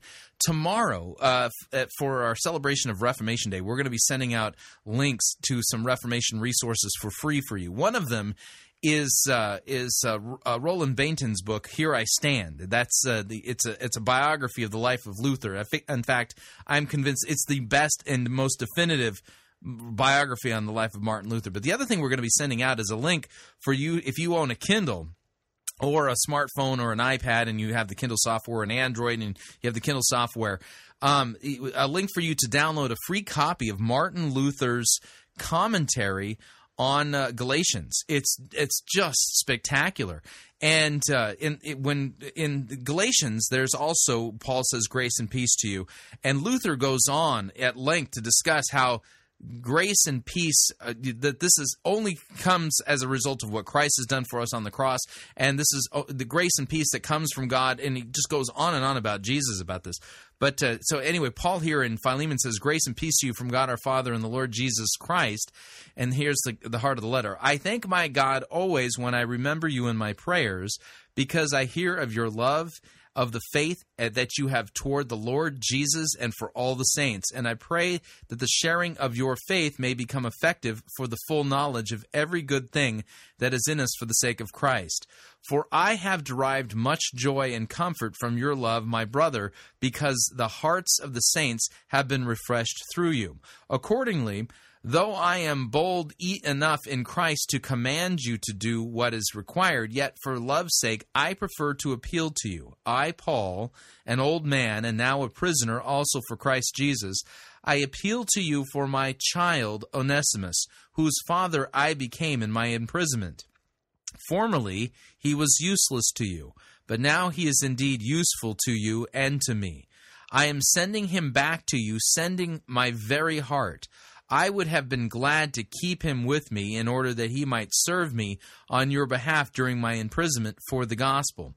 But I preferred to do nothing without your consent in order that your goodness might not be by compulsion, but of your own accord. For this perhaps is why he was parted from you for a while, that you might have him back forever, no longer as a bondservant, but more than a bondservant, as a beloved brother, especially to me, but how much more to you, both in the flesh and in the Lord. So if you consider me your partner, receive him as you would receive me. If he has wronged you at all or owes you anything, charge that to my account. I, Paul, write this with my own hand. I will repay it, so say nothing of your owing me, or even of your own self. Yes, brother, I want some benefit from you in the Lord. Refresh my heart in Christ. Confident of your obedience, I write to you knowing that you will do even more than I say.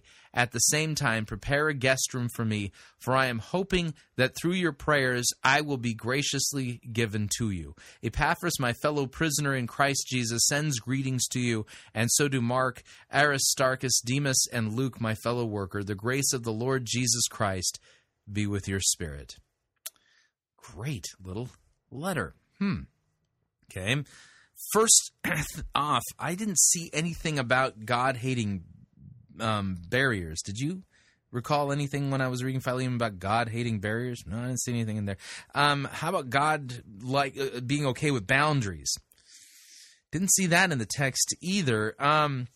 What I saw there was beautiful, beautiful sanctification played out in light of the cross, and the wonderful idea of a bondservant being a fellow brother in Christ as a result of, repentance and faith in Christ for the forgiveness of sins. Okay, boy, okay, so we're a third of the way through David Hughes's entry into the sermon cage fight, and it's not looking good. You know, I can see the handwriting on the wall here. I don't think he's going to faithfully handle this text. It's not looking good. You can kind of see where this is heading. Not good at all. Big ask, man. Watch out for people with a big ask. Big ask people will mess you up. You with me? Am I just not telling you? Big ask people will just mess you up. Turn to your neighbor and say, I hope you don't have a big ask. Don't bring your big ask to church. Ask, enunciate, ask. What's wrong with you guys? How does this help us understand this biblical text? I don't think it does. Ask, big ask. But some people, man, they just ask and ask and ask. Keep in mind, he hasn't read a single verse yet. But let me tell you, this is a very important relational insight right here. But it was cool in this case because Paul could ask. Because first, he had invested so much in Philemon. We're going to find out that Paul actually won Philemon. How cool is this? Philemon also to Christ. They live in different cities. He won Philemon to Christ. He mentored Philemon. He poured into Philemon. He encouraged Philemon. They had this great relationship. When you have a great relationship with someone, when you poured into someone, guess what? Then it's cool to ask. I hope my friends that pour into my life, if they need anything, they would let me know it.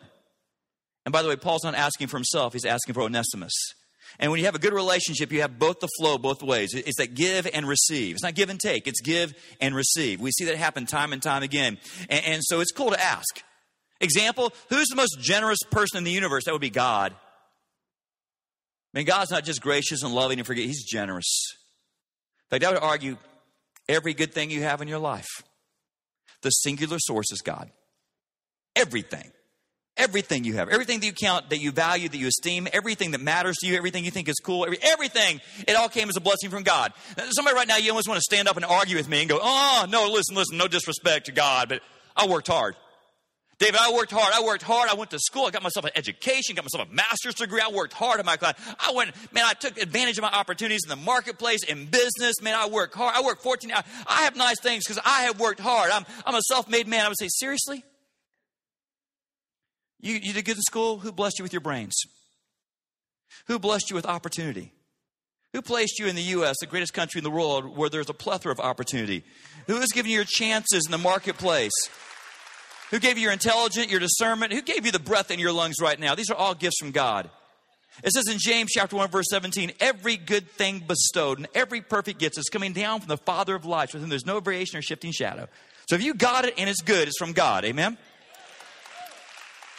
And so God is generous. Every blessing in your life, it all came from God. God gave it all. Yay, God. All right, so we got some applause lines for God, apparently. When are you going to actually get to Philemon? Oh, so God gives. It's the nature of God. What's the most famous verse? John 3:16. John 3:16, look what it says. This famous verse says, for God so loved the world that He's generous.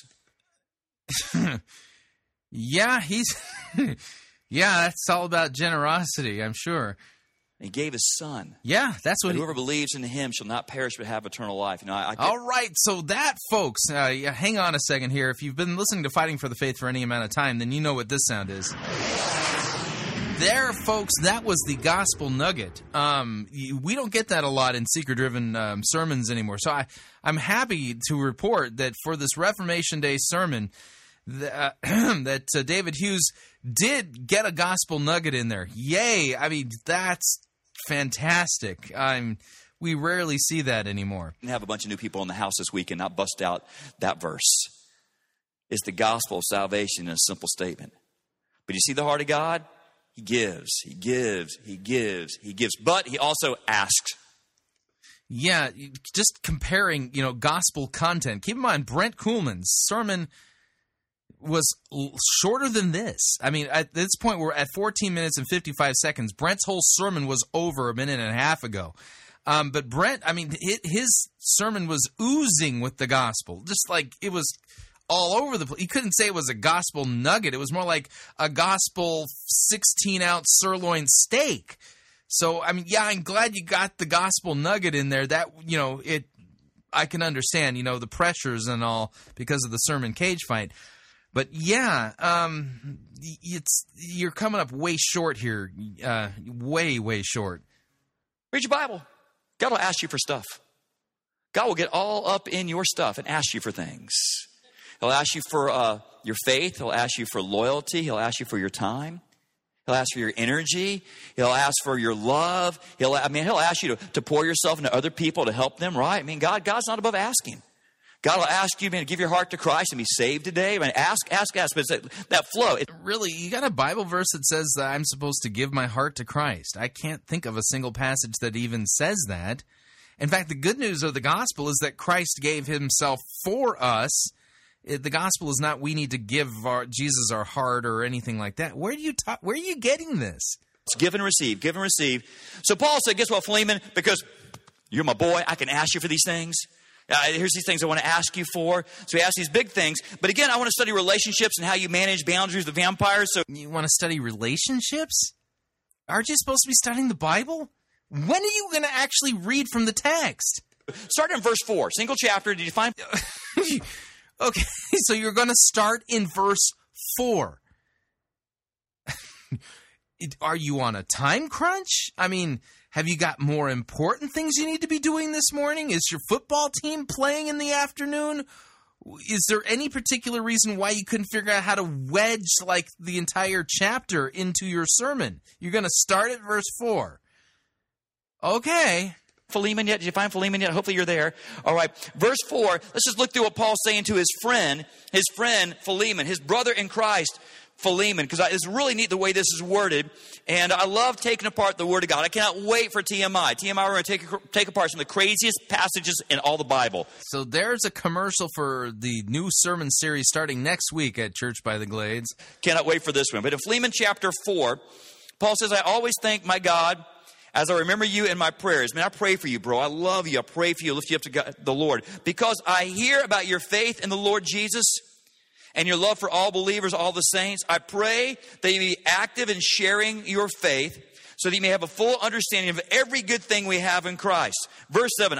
Verse 7 is the bomb. Here we go. Look at verse 7. Get ready to read. Your love has given me great... Okay, that was all right. We'll try it again. Let's try it again. It's early. All right. Hey, so you're going to not focus on the part about the things we have in Christ, and you're going to pick out the psychological relationship words in verse 7? Huh? Yet, your love has given me great... Oh, there you go. Great joy and encouragement. Because you, brother, have... Oh, one more time. Because you, brother, have Say the word refreshed. So the words you've highlighted are joy, encouragement, and refreshed. You're going to pop psychologize this, aren't you? Again, refreshed. I mean, I love this. I mean, I can ask you these things. I feel comfortable doing this because you are a joy to me. And we encourage each other in the Lord. And you refresh me. You refresh me. Do you know people like that refresh you? And I mean, I like that whole idea of that word. I like if I go to someone. Do you have people in your life that refresh you? Oh, no. Oh, this is going badly. Yeah, he's flailing. I mean, seriously, this is Mike Tyson versus Pee Wee Herman. And David Hughes is not Mike Tyson. He's bleeding badly in this sermon cage fight. House. I sit down, they say, would you like a refreshment? Isn't that nice? Like if you go to my mom's house, at mom's house, my mom bakes, man. She's a wonderful southern baker, man. Oh, pies and stuff. She says, would you like a refreshment? You say yes. Or at least someone comes to your house, you offer them a beverage, right? Would you like something to drink? Would you like a refreshment? I have, every time I speak, I have a little cup. Why don't you go ahead and tell us the Greek word for refreshed? I mean, that would just help us all out here, I'm sure. Up here. It's not coffee, by the way. Good night. How fast would I talk if I drank coffee while I preach? That's a scary thought.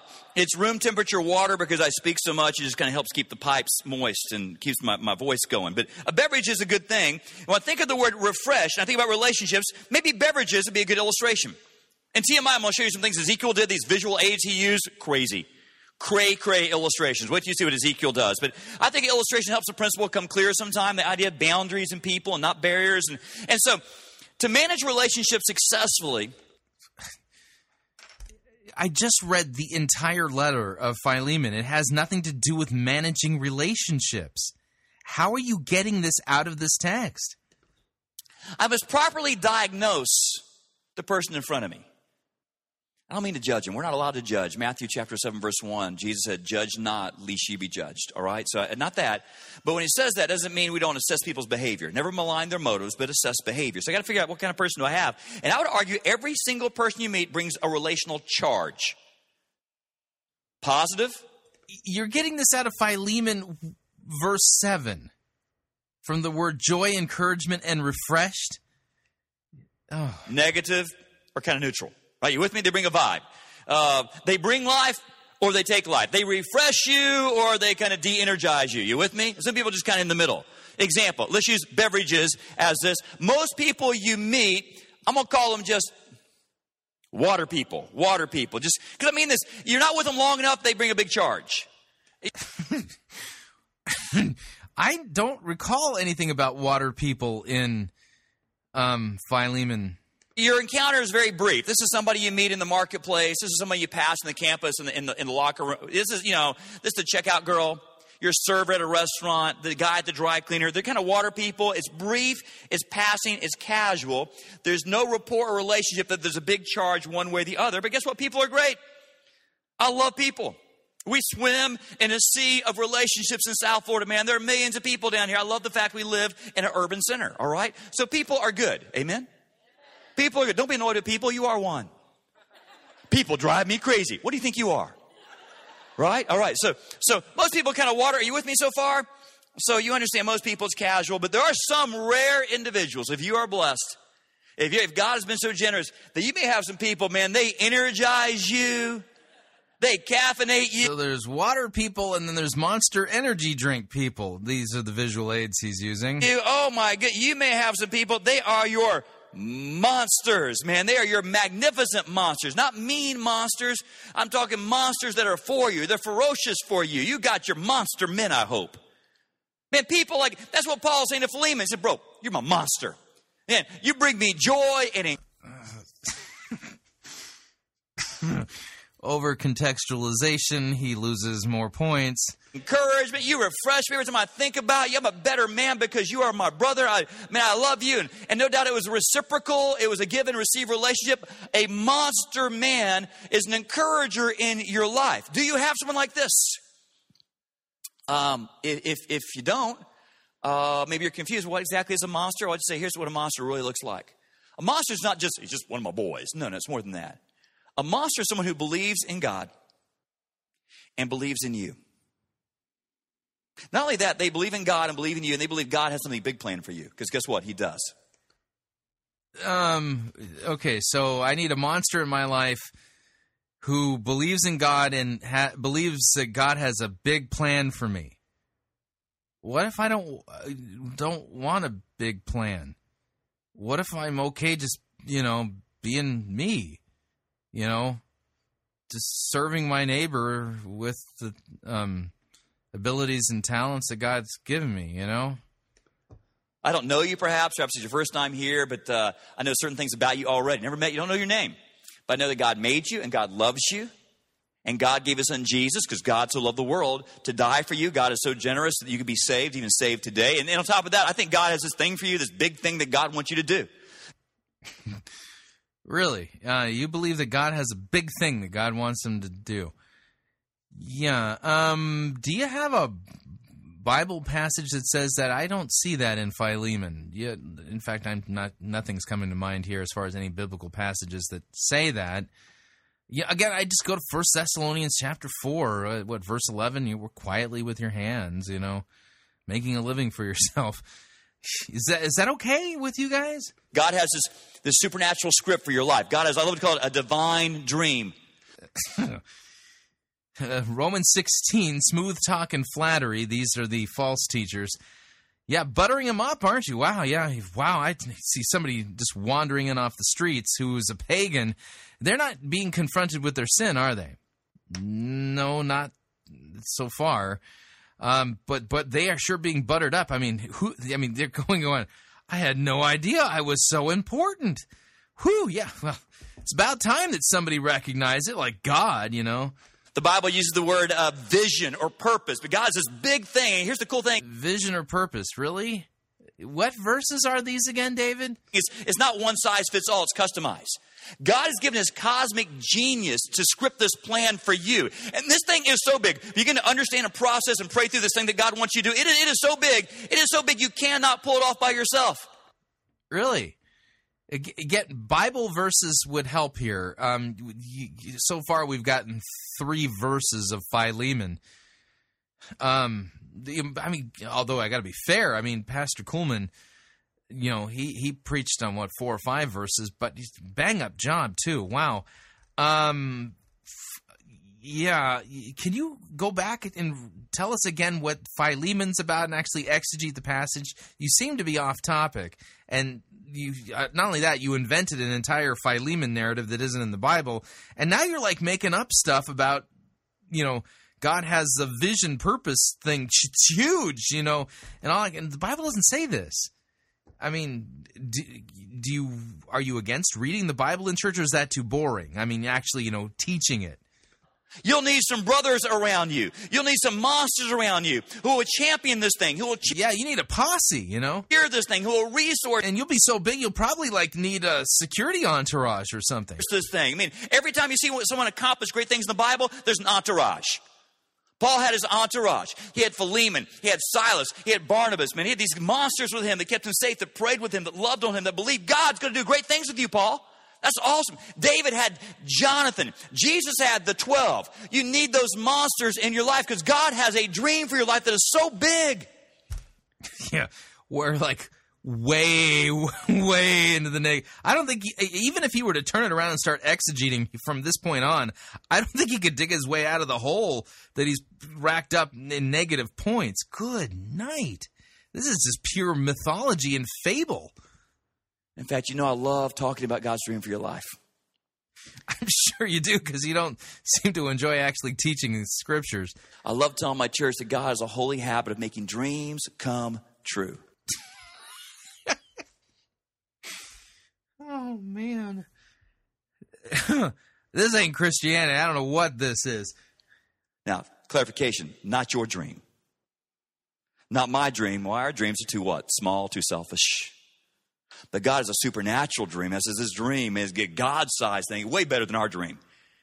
You begin to sense that, pray through that. God surrounds and resources you with people. Man, that dream's so powerful. Man, it'll move you. You got a reason to wake up in the morning, man. You got a smile on your face. It'll power. This is like the epitome of the purpose-driven heresy. This is not the Bible. This is not sound doctrine. He's not exegeting it. He's making all these statements, and they're not anchored to any biblical passages. It's just like make up stuff about God and Jesus night over at Church by the Glades and just invent stuff. Wow. You pass your problems. It's highly catalytic in your life. Man, the dream of God is so cool. I mean, listen, we have all these families here this weekend. Man, this place is packed with parents who love their kids. And a lot of them just brought their kids here to walk away with simple carbohydrates. But the smart ones thought, wow, I want my kid to understand that God made them. I want my kid to understand that God made them and loves them and God has a dream and a plan for their life. I want my kid to be captured by God's dream. I want the dream to be so big and so strong in their life that, man, Again, Bible passages for this God's dream thing would be very helpful here. I don't think they exist. It holds them. That's the secret. Your kids don't need more rules to live by. They need a divine dream to live for. And where will you find these monsters? Where will your kids find these monsters? It won't be probably on the campus, or it won't be in your neighborhood. You're going to find these monster men you need in the church. And you're here at worship. That's so cool. Thank you so much for being here for this hour of worship. But the way you find them is not here. We give you like 25 seconds to fist bump somebody. You're not going to establish a meaningful relationship in that amount of time. But as you involve yourself in a ministry team, as you volunteer, as you go to a life group and get to meet some people, you're going to find someone you'll discover rapport with. That person will be your monster, energize you. I got some men in my life, man, they mean so much to me. I am who I am because they pour into me. They energize me and caffeinate. They are my monster men. Turn to your neighbor and say, you need a monster. Turn to your neighbor and say, you need a monster. And by the way, if you're here and you're married, Lisa is my monster. She's my monster woman.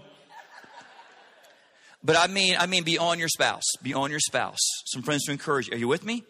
All right, so we have three kinds of people. I got two. Some are just water people, not with them long enough to have a big charge. But, if you're blessed, you got some monsters that caffeinate you. Then finally, you got that other kind of person. That person the series is about. We've been calling them a vampire because, they suck the life out of you. Right? You know what they are. I can tell you, here's you know this one. When you see them coming, you hope they don't see you back. All right? And call them what you will. Call them a vampire, or in this series, maybe a drainer. They drain you, right? You see them, they just suck the life and energy and excitement. They drainers or vampires. That's the third category of person here. And they bring a negative charge to your life. They just drain you. They don't refresh you, right? They don't refresh you at all. I swear, I am so close to calling the match on a technical knockout. This is embarrassing. Whew. Poor David Hughes. I mean, putting him against Brent Kuhlman may have been cruel and unusual. Man, it's not even close. Like Philemon refreshed Paul. I got to find a beverage for these people. These people, they're definitely not monsters, not even water. The only beverage I could think of that was fitting for the draining people in life would be... it's prune juice. The prune juice. People of life. And I just went too far for somebody. Stay with me. Because listen, I want to be honest and true and relevant. And more than that, I'm being biblical. If you have an issue with that, come for TMI. I'm just being biblical. No, you're not. There's nothing biblical about this thing that you're doing. You're not exegeting Philemon at all. I'm downright about, you think that's too far. No, it's not. See, if you had the YouVersion on your phone, you could jump right now to the King James Version of the Bible. And if you check out the same verse 7 in the King Jimmy, look what it says here. Here's the language. Some of you guys love that lyrical language of the King James Version. Here's what it says. For we have great joy and consolation in thy love, because the bowels of the saints, that's actually what it says in the Greek. The bowels of the saints. Yeah, the splagna. It's what it says in the Greek, yeah. Are refreshed by thee, brother. All right. So I'm just because he said the bowels of the saints, which, by the way, goes back to the Greek language and the way they thought, doesn't mean that Paul was saying that there's people who are prune juice in your life. And not only that, I mean, you're not even correctly handling this text at all, because the Philemon is the good guy. He's not the one who drains your bowels. You're basically trying to find a way to bring prune juice into as a sermon illustration here of like different people, because you want to talk about relationships rather than what this text is saying.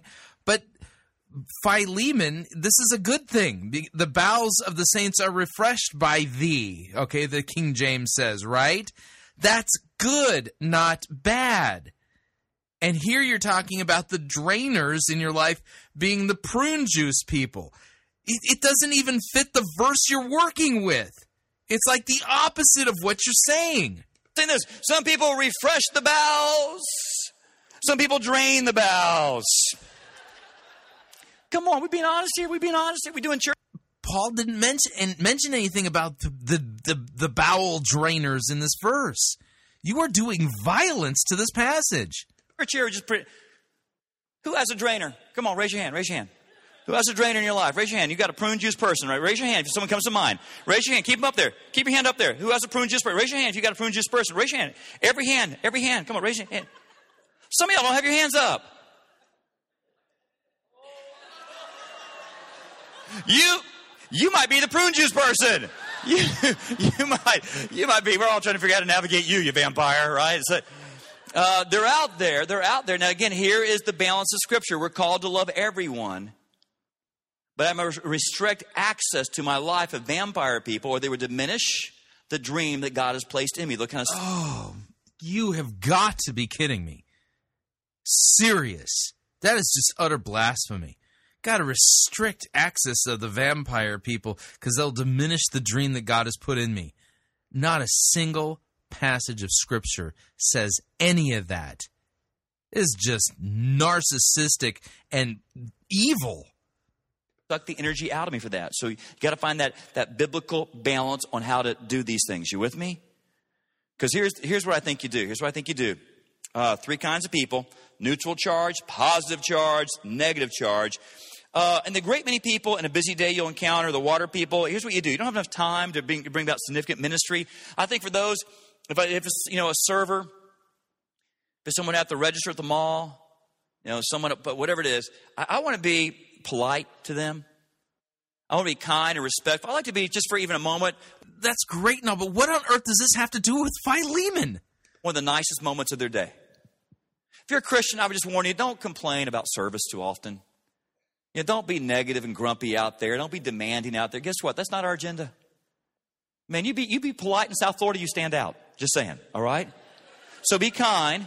And by the way, if you're a Christian person here and part of this church, let me show you verse 6 again. Verse 6 is a cool thing. Paul says, hey, this is a neat thing you do, Philemon. This says, I pray that you may be active in sharing your faith. Well, he's saying, you have this habit, you share your faith. And guess what, church? Can I just brag on you? You do a great job inviting people. You're going to take a bunch of those business cards for TMI, and you're going to invite people to the house next week, and you're not weird about it. But this is like the third time he's mentioned next week's sermon series that begins on Sunday, TMI, or maybe Saturday. By the way, giving an invitation to people to come to a seeker-driven church because of a sermon series is not the same as proclaiming repentance and the forgiveness of sins in Jesus' name, or sharing the Christian faith with somebody who is an unbeliever. Two very different things. And here's the deal. Based on what I'm hearing here, if an unsaved unbeliever shows up at Church by the Glades, they're not going to hear the biblical gospel, repentance and the forgiveness of sins. They're going to be taught pop psychological narcissistic eisegesis. This is a mess. Whew. I mean, seriously, Kuhlman is mopping the floor with you, Hughes. People I invite are those water people. I'm just meeting for a moment. I try not to be weird, but I try to say, hey, I go to a great church. I never tell them I'm the pastor. Never tell them that. In fact, I love when they show up and I walk over and speak. They're like, what? Right? So I never tell them that. But I just take out that card and invite them to church in a normal way. That is being active and sharing your faith. So that's a great thing to do. Thank you for doing that. It's so important. And it's such a big thing we do. So with water people, I want to just love them, be polite, be one of the best moments of their day. Monsters, just rejoice in them. Encourage them back. If you don't have these people, the monsters are good. Remember, those are the Monster Energy people, the Monster Energy drink people. These are the people who are your posse. You need these people, and you will find them. They believe in God. They believe in you. They believe God has a big plan for your life. You'll find them in the church. And then these people, what do you do with these people? Well, just delete them from your life. Get rid of them, right? You got to manage them. They will eat your lunch. You got to put some boundaries, a little space between them. But guess what? I don't think you delete them, because I think God wants us to grow up, and God wants us to be mature as we love, and God wants us to get over being selfish. And God will bring one of these. God wants you. God wants you. God wants you. Boy, that's a lot of God wants yous without any biblical passages showing that's what God wants you to do. I mean, seriously, you just get to invent God's will for us? God wants you to do this. God wants you to do that, just out of thin air. You're supposed to do that from a biblical text, David. People in your life just to help you not be so selfish. They're tough to love, right? Rick Warren calls them MGR people, more grace required people. But yeah, more grace required. Rick Warren calls them that, huh? What does the Bible call them? You're supposed to be preaching the word. If I just have these kind of people in my life, these guys are easy to love. I don't have to be mature, Christ-like, or selfless to love. No, they're easy. But to love someone like this, to deal with someone like this, I have to grow up and be mature. You see, as a Christian person, I should be hard to offend and a little tougher to wear out and definitely more patient than other people. In fact, can I give you guys a heavy principle I couldn't give last night because I had like a gazillion kids in the room? One of the cool things that happens is when you come to Jesus is the old you dies. Now, a new man comes to live, new man, new woman in the image of Christ, but the old you dies. And guess what? That's okay to have a funeral for me because the old me could be a jerk. I told you my worst vampire I deal with is me. And the non-Christian me, very, very, very self-centered, very, very self-centered. Me, always on my mind. Yeah. Here's the irony. Who's this sermon about? Well, about you. I mean, God has a big plan for you. You got to limit access to your life of the prune juice people because they'll eat away at the dream that God has for you. Does he not see that he's guilty of the very thing that he's preaching against right now in the same sermon? It's like schizophrenia.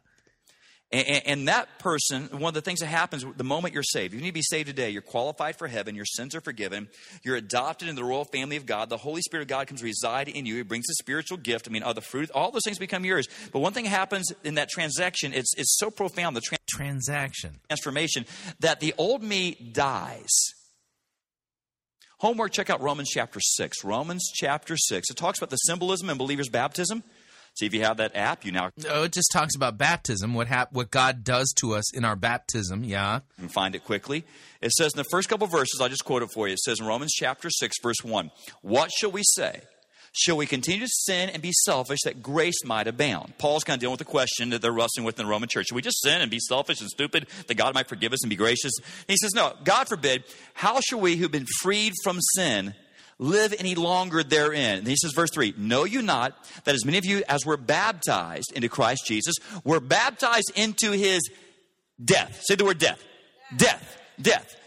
Am I losing you? I'll take you to one verse. Romans chapter 6, verse 7, kind of sums it up. As a Christian person, Paul says, here's this reality. It's not a metaphor, not embellishment. Here's the reality. Because guess what? The old me, who has to be honored and the center of attention and right all the time, the old me is... Okay, can I ask the obvious question? He just said this isn't a metaphor, that it's a reality. Then why is it that he doesn't preach this as the reason for people to be baptized? It says, "For he that is dead is freed from sin." Seems like an appropriate verse for the series for some reason.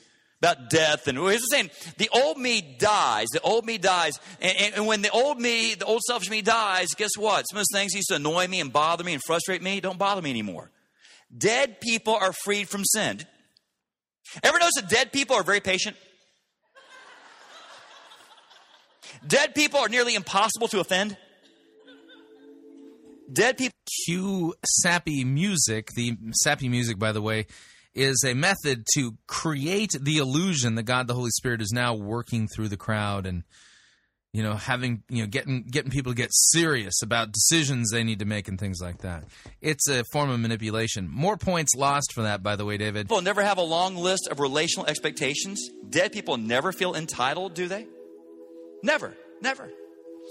Dead people experience zero relational frustration. And the Bible, this is not embellishment. The Bible is saying, guess what? In Christ, the old me is dead. He is dead. He is dead. You see, if you don't embrace this fact, what is your hope of relationship contentment? I'll tell you what it is. What? So I need to embrace the fact that I'm dead in Christ because of my baptism so that I can experience relationship contentment?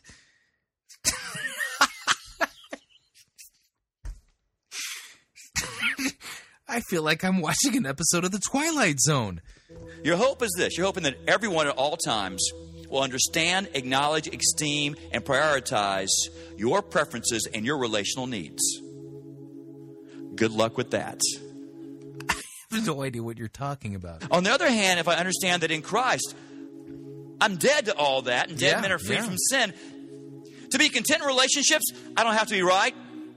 I don't have to be honored. I don't have to be preferred. I don't have to come first. I just let people be people and love them in Jesus' name.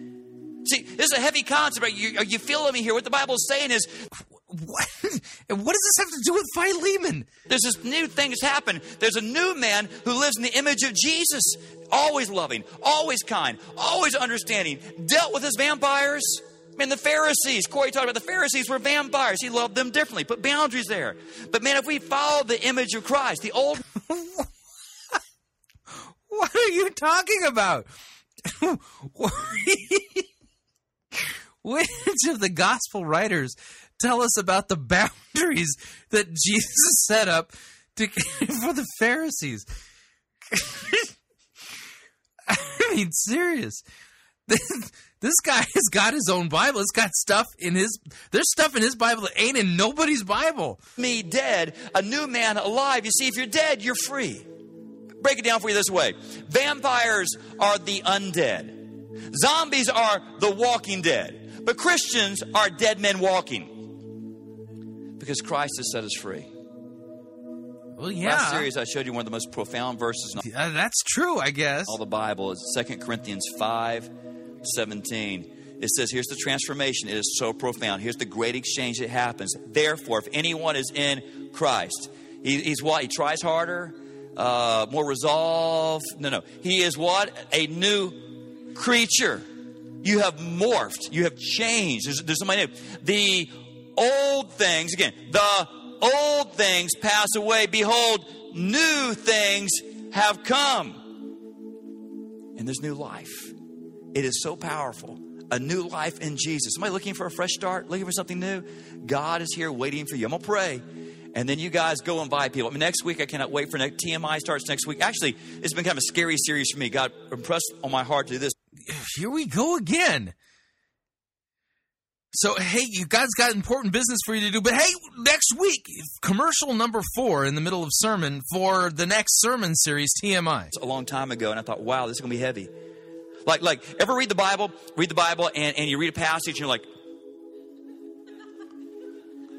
why is that there? It's weird. It seems inappropriate. It seems strange. It's kind of confusing. You ever read a verse like that? I'm going to take you to a passage like that. It's going to seem like it doesn't belong in the Bible. This series is for someone. Anybody here, you love the Bible. If you love the Bible, this series is for you. Or if you've been really confused by the Bible, this series is for you. Or if you love and you've been confused by the Bible, this is really a good series for you. You with me?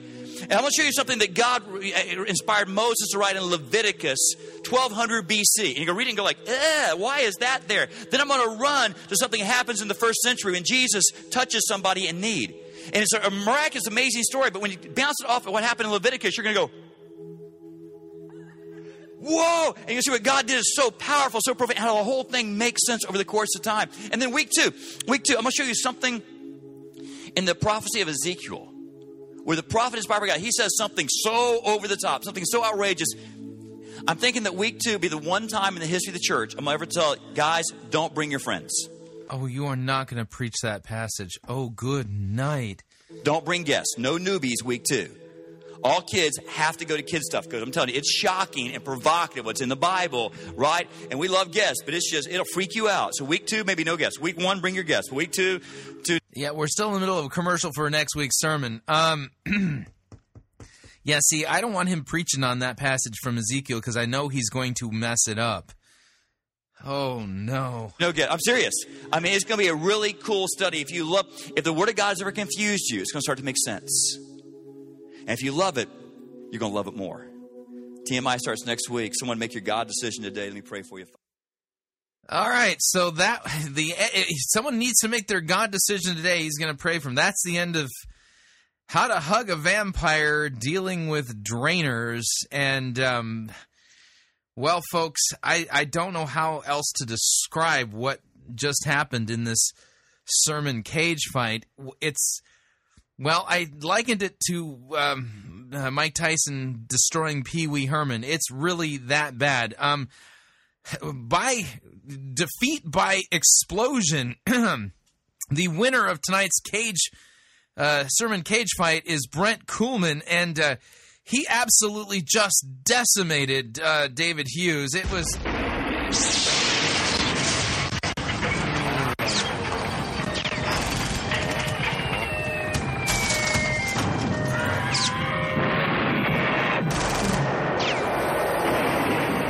It wasn't even close. It wasn't even fair. It was... Wow.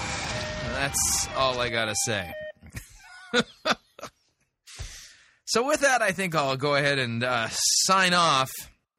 If you'd like to email me regarding anything you've heard on this edition or any previous editions of Fighting for the Faith, you can do so. My email address, talkback@fightingforthefaith.com.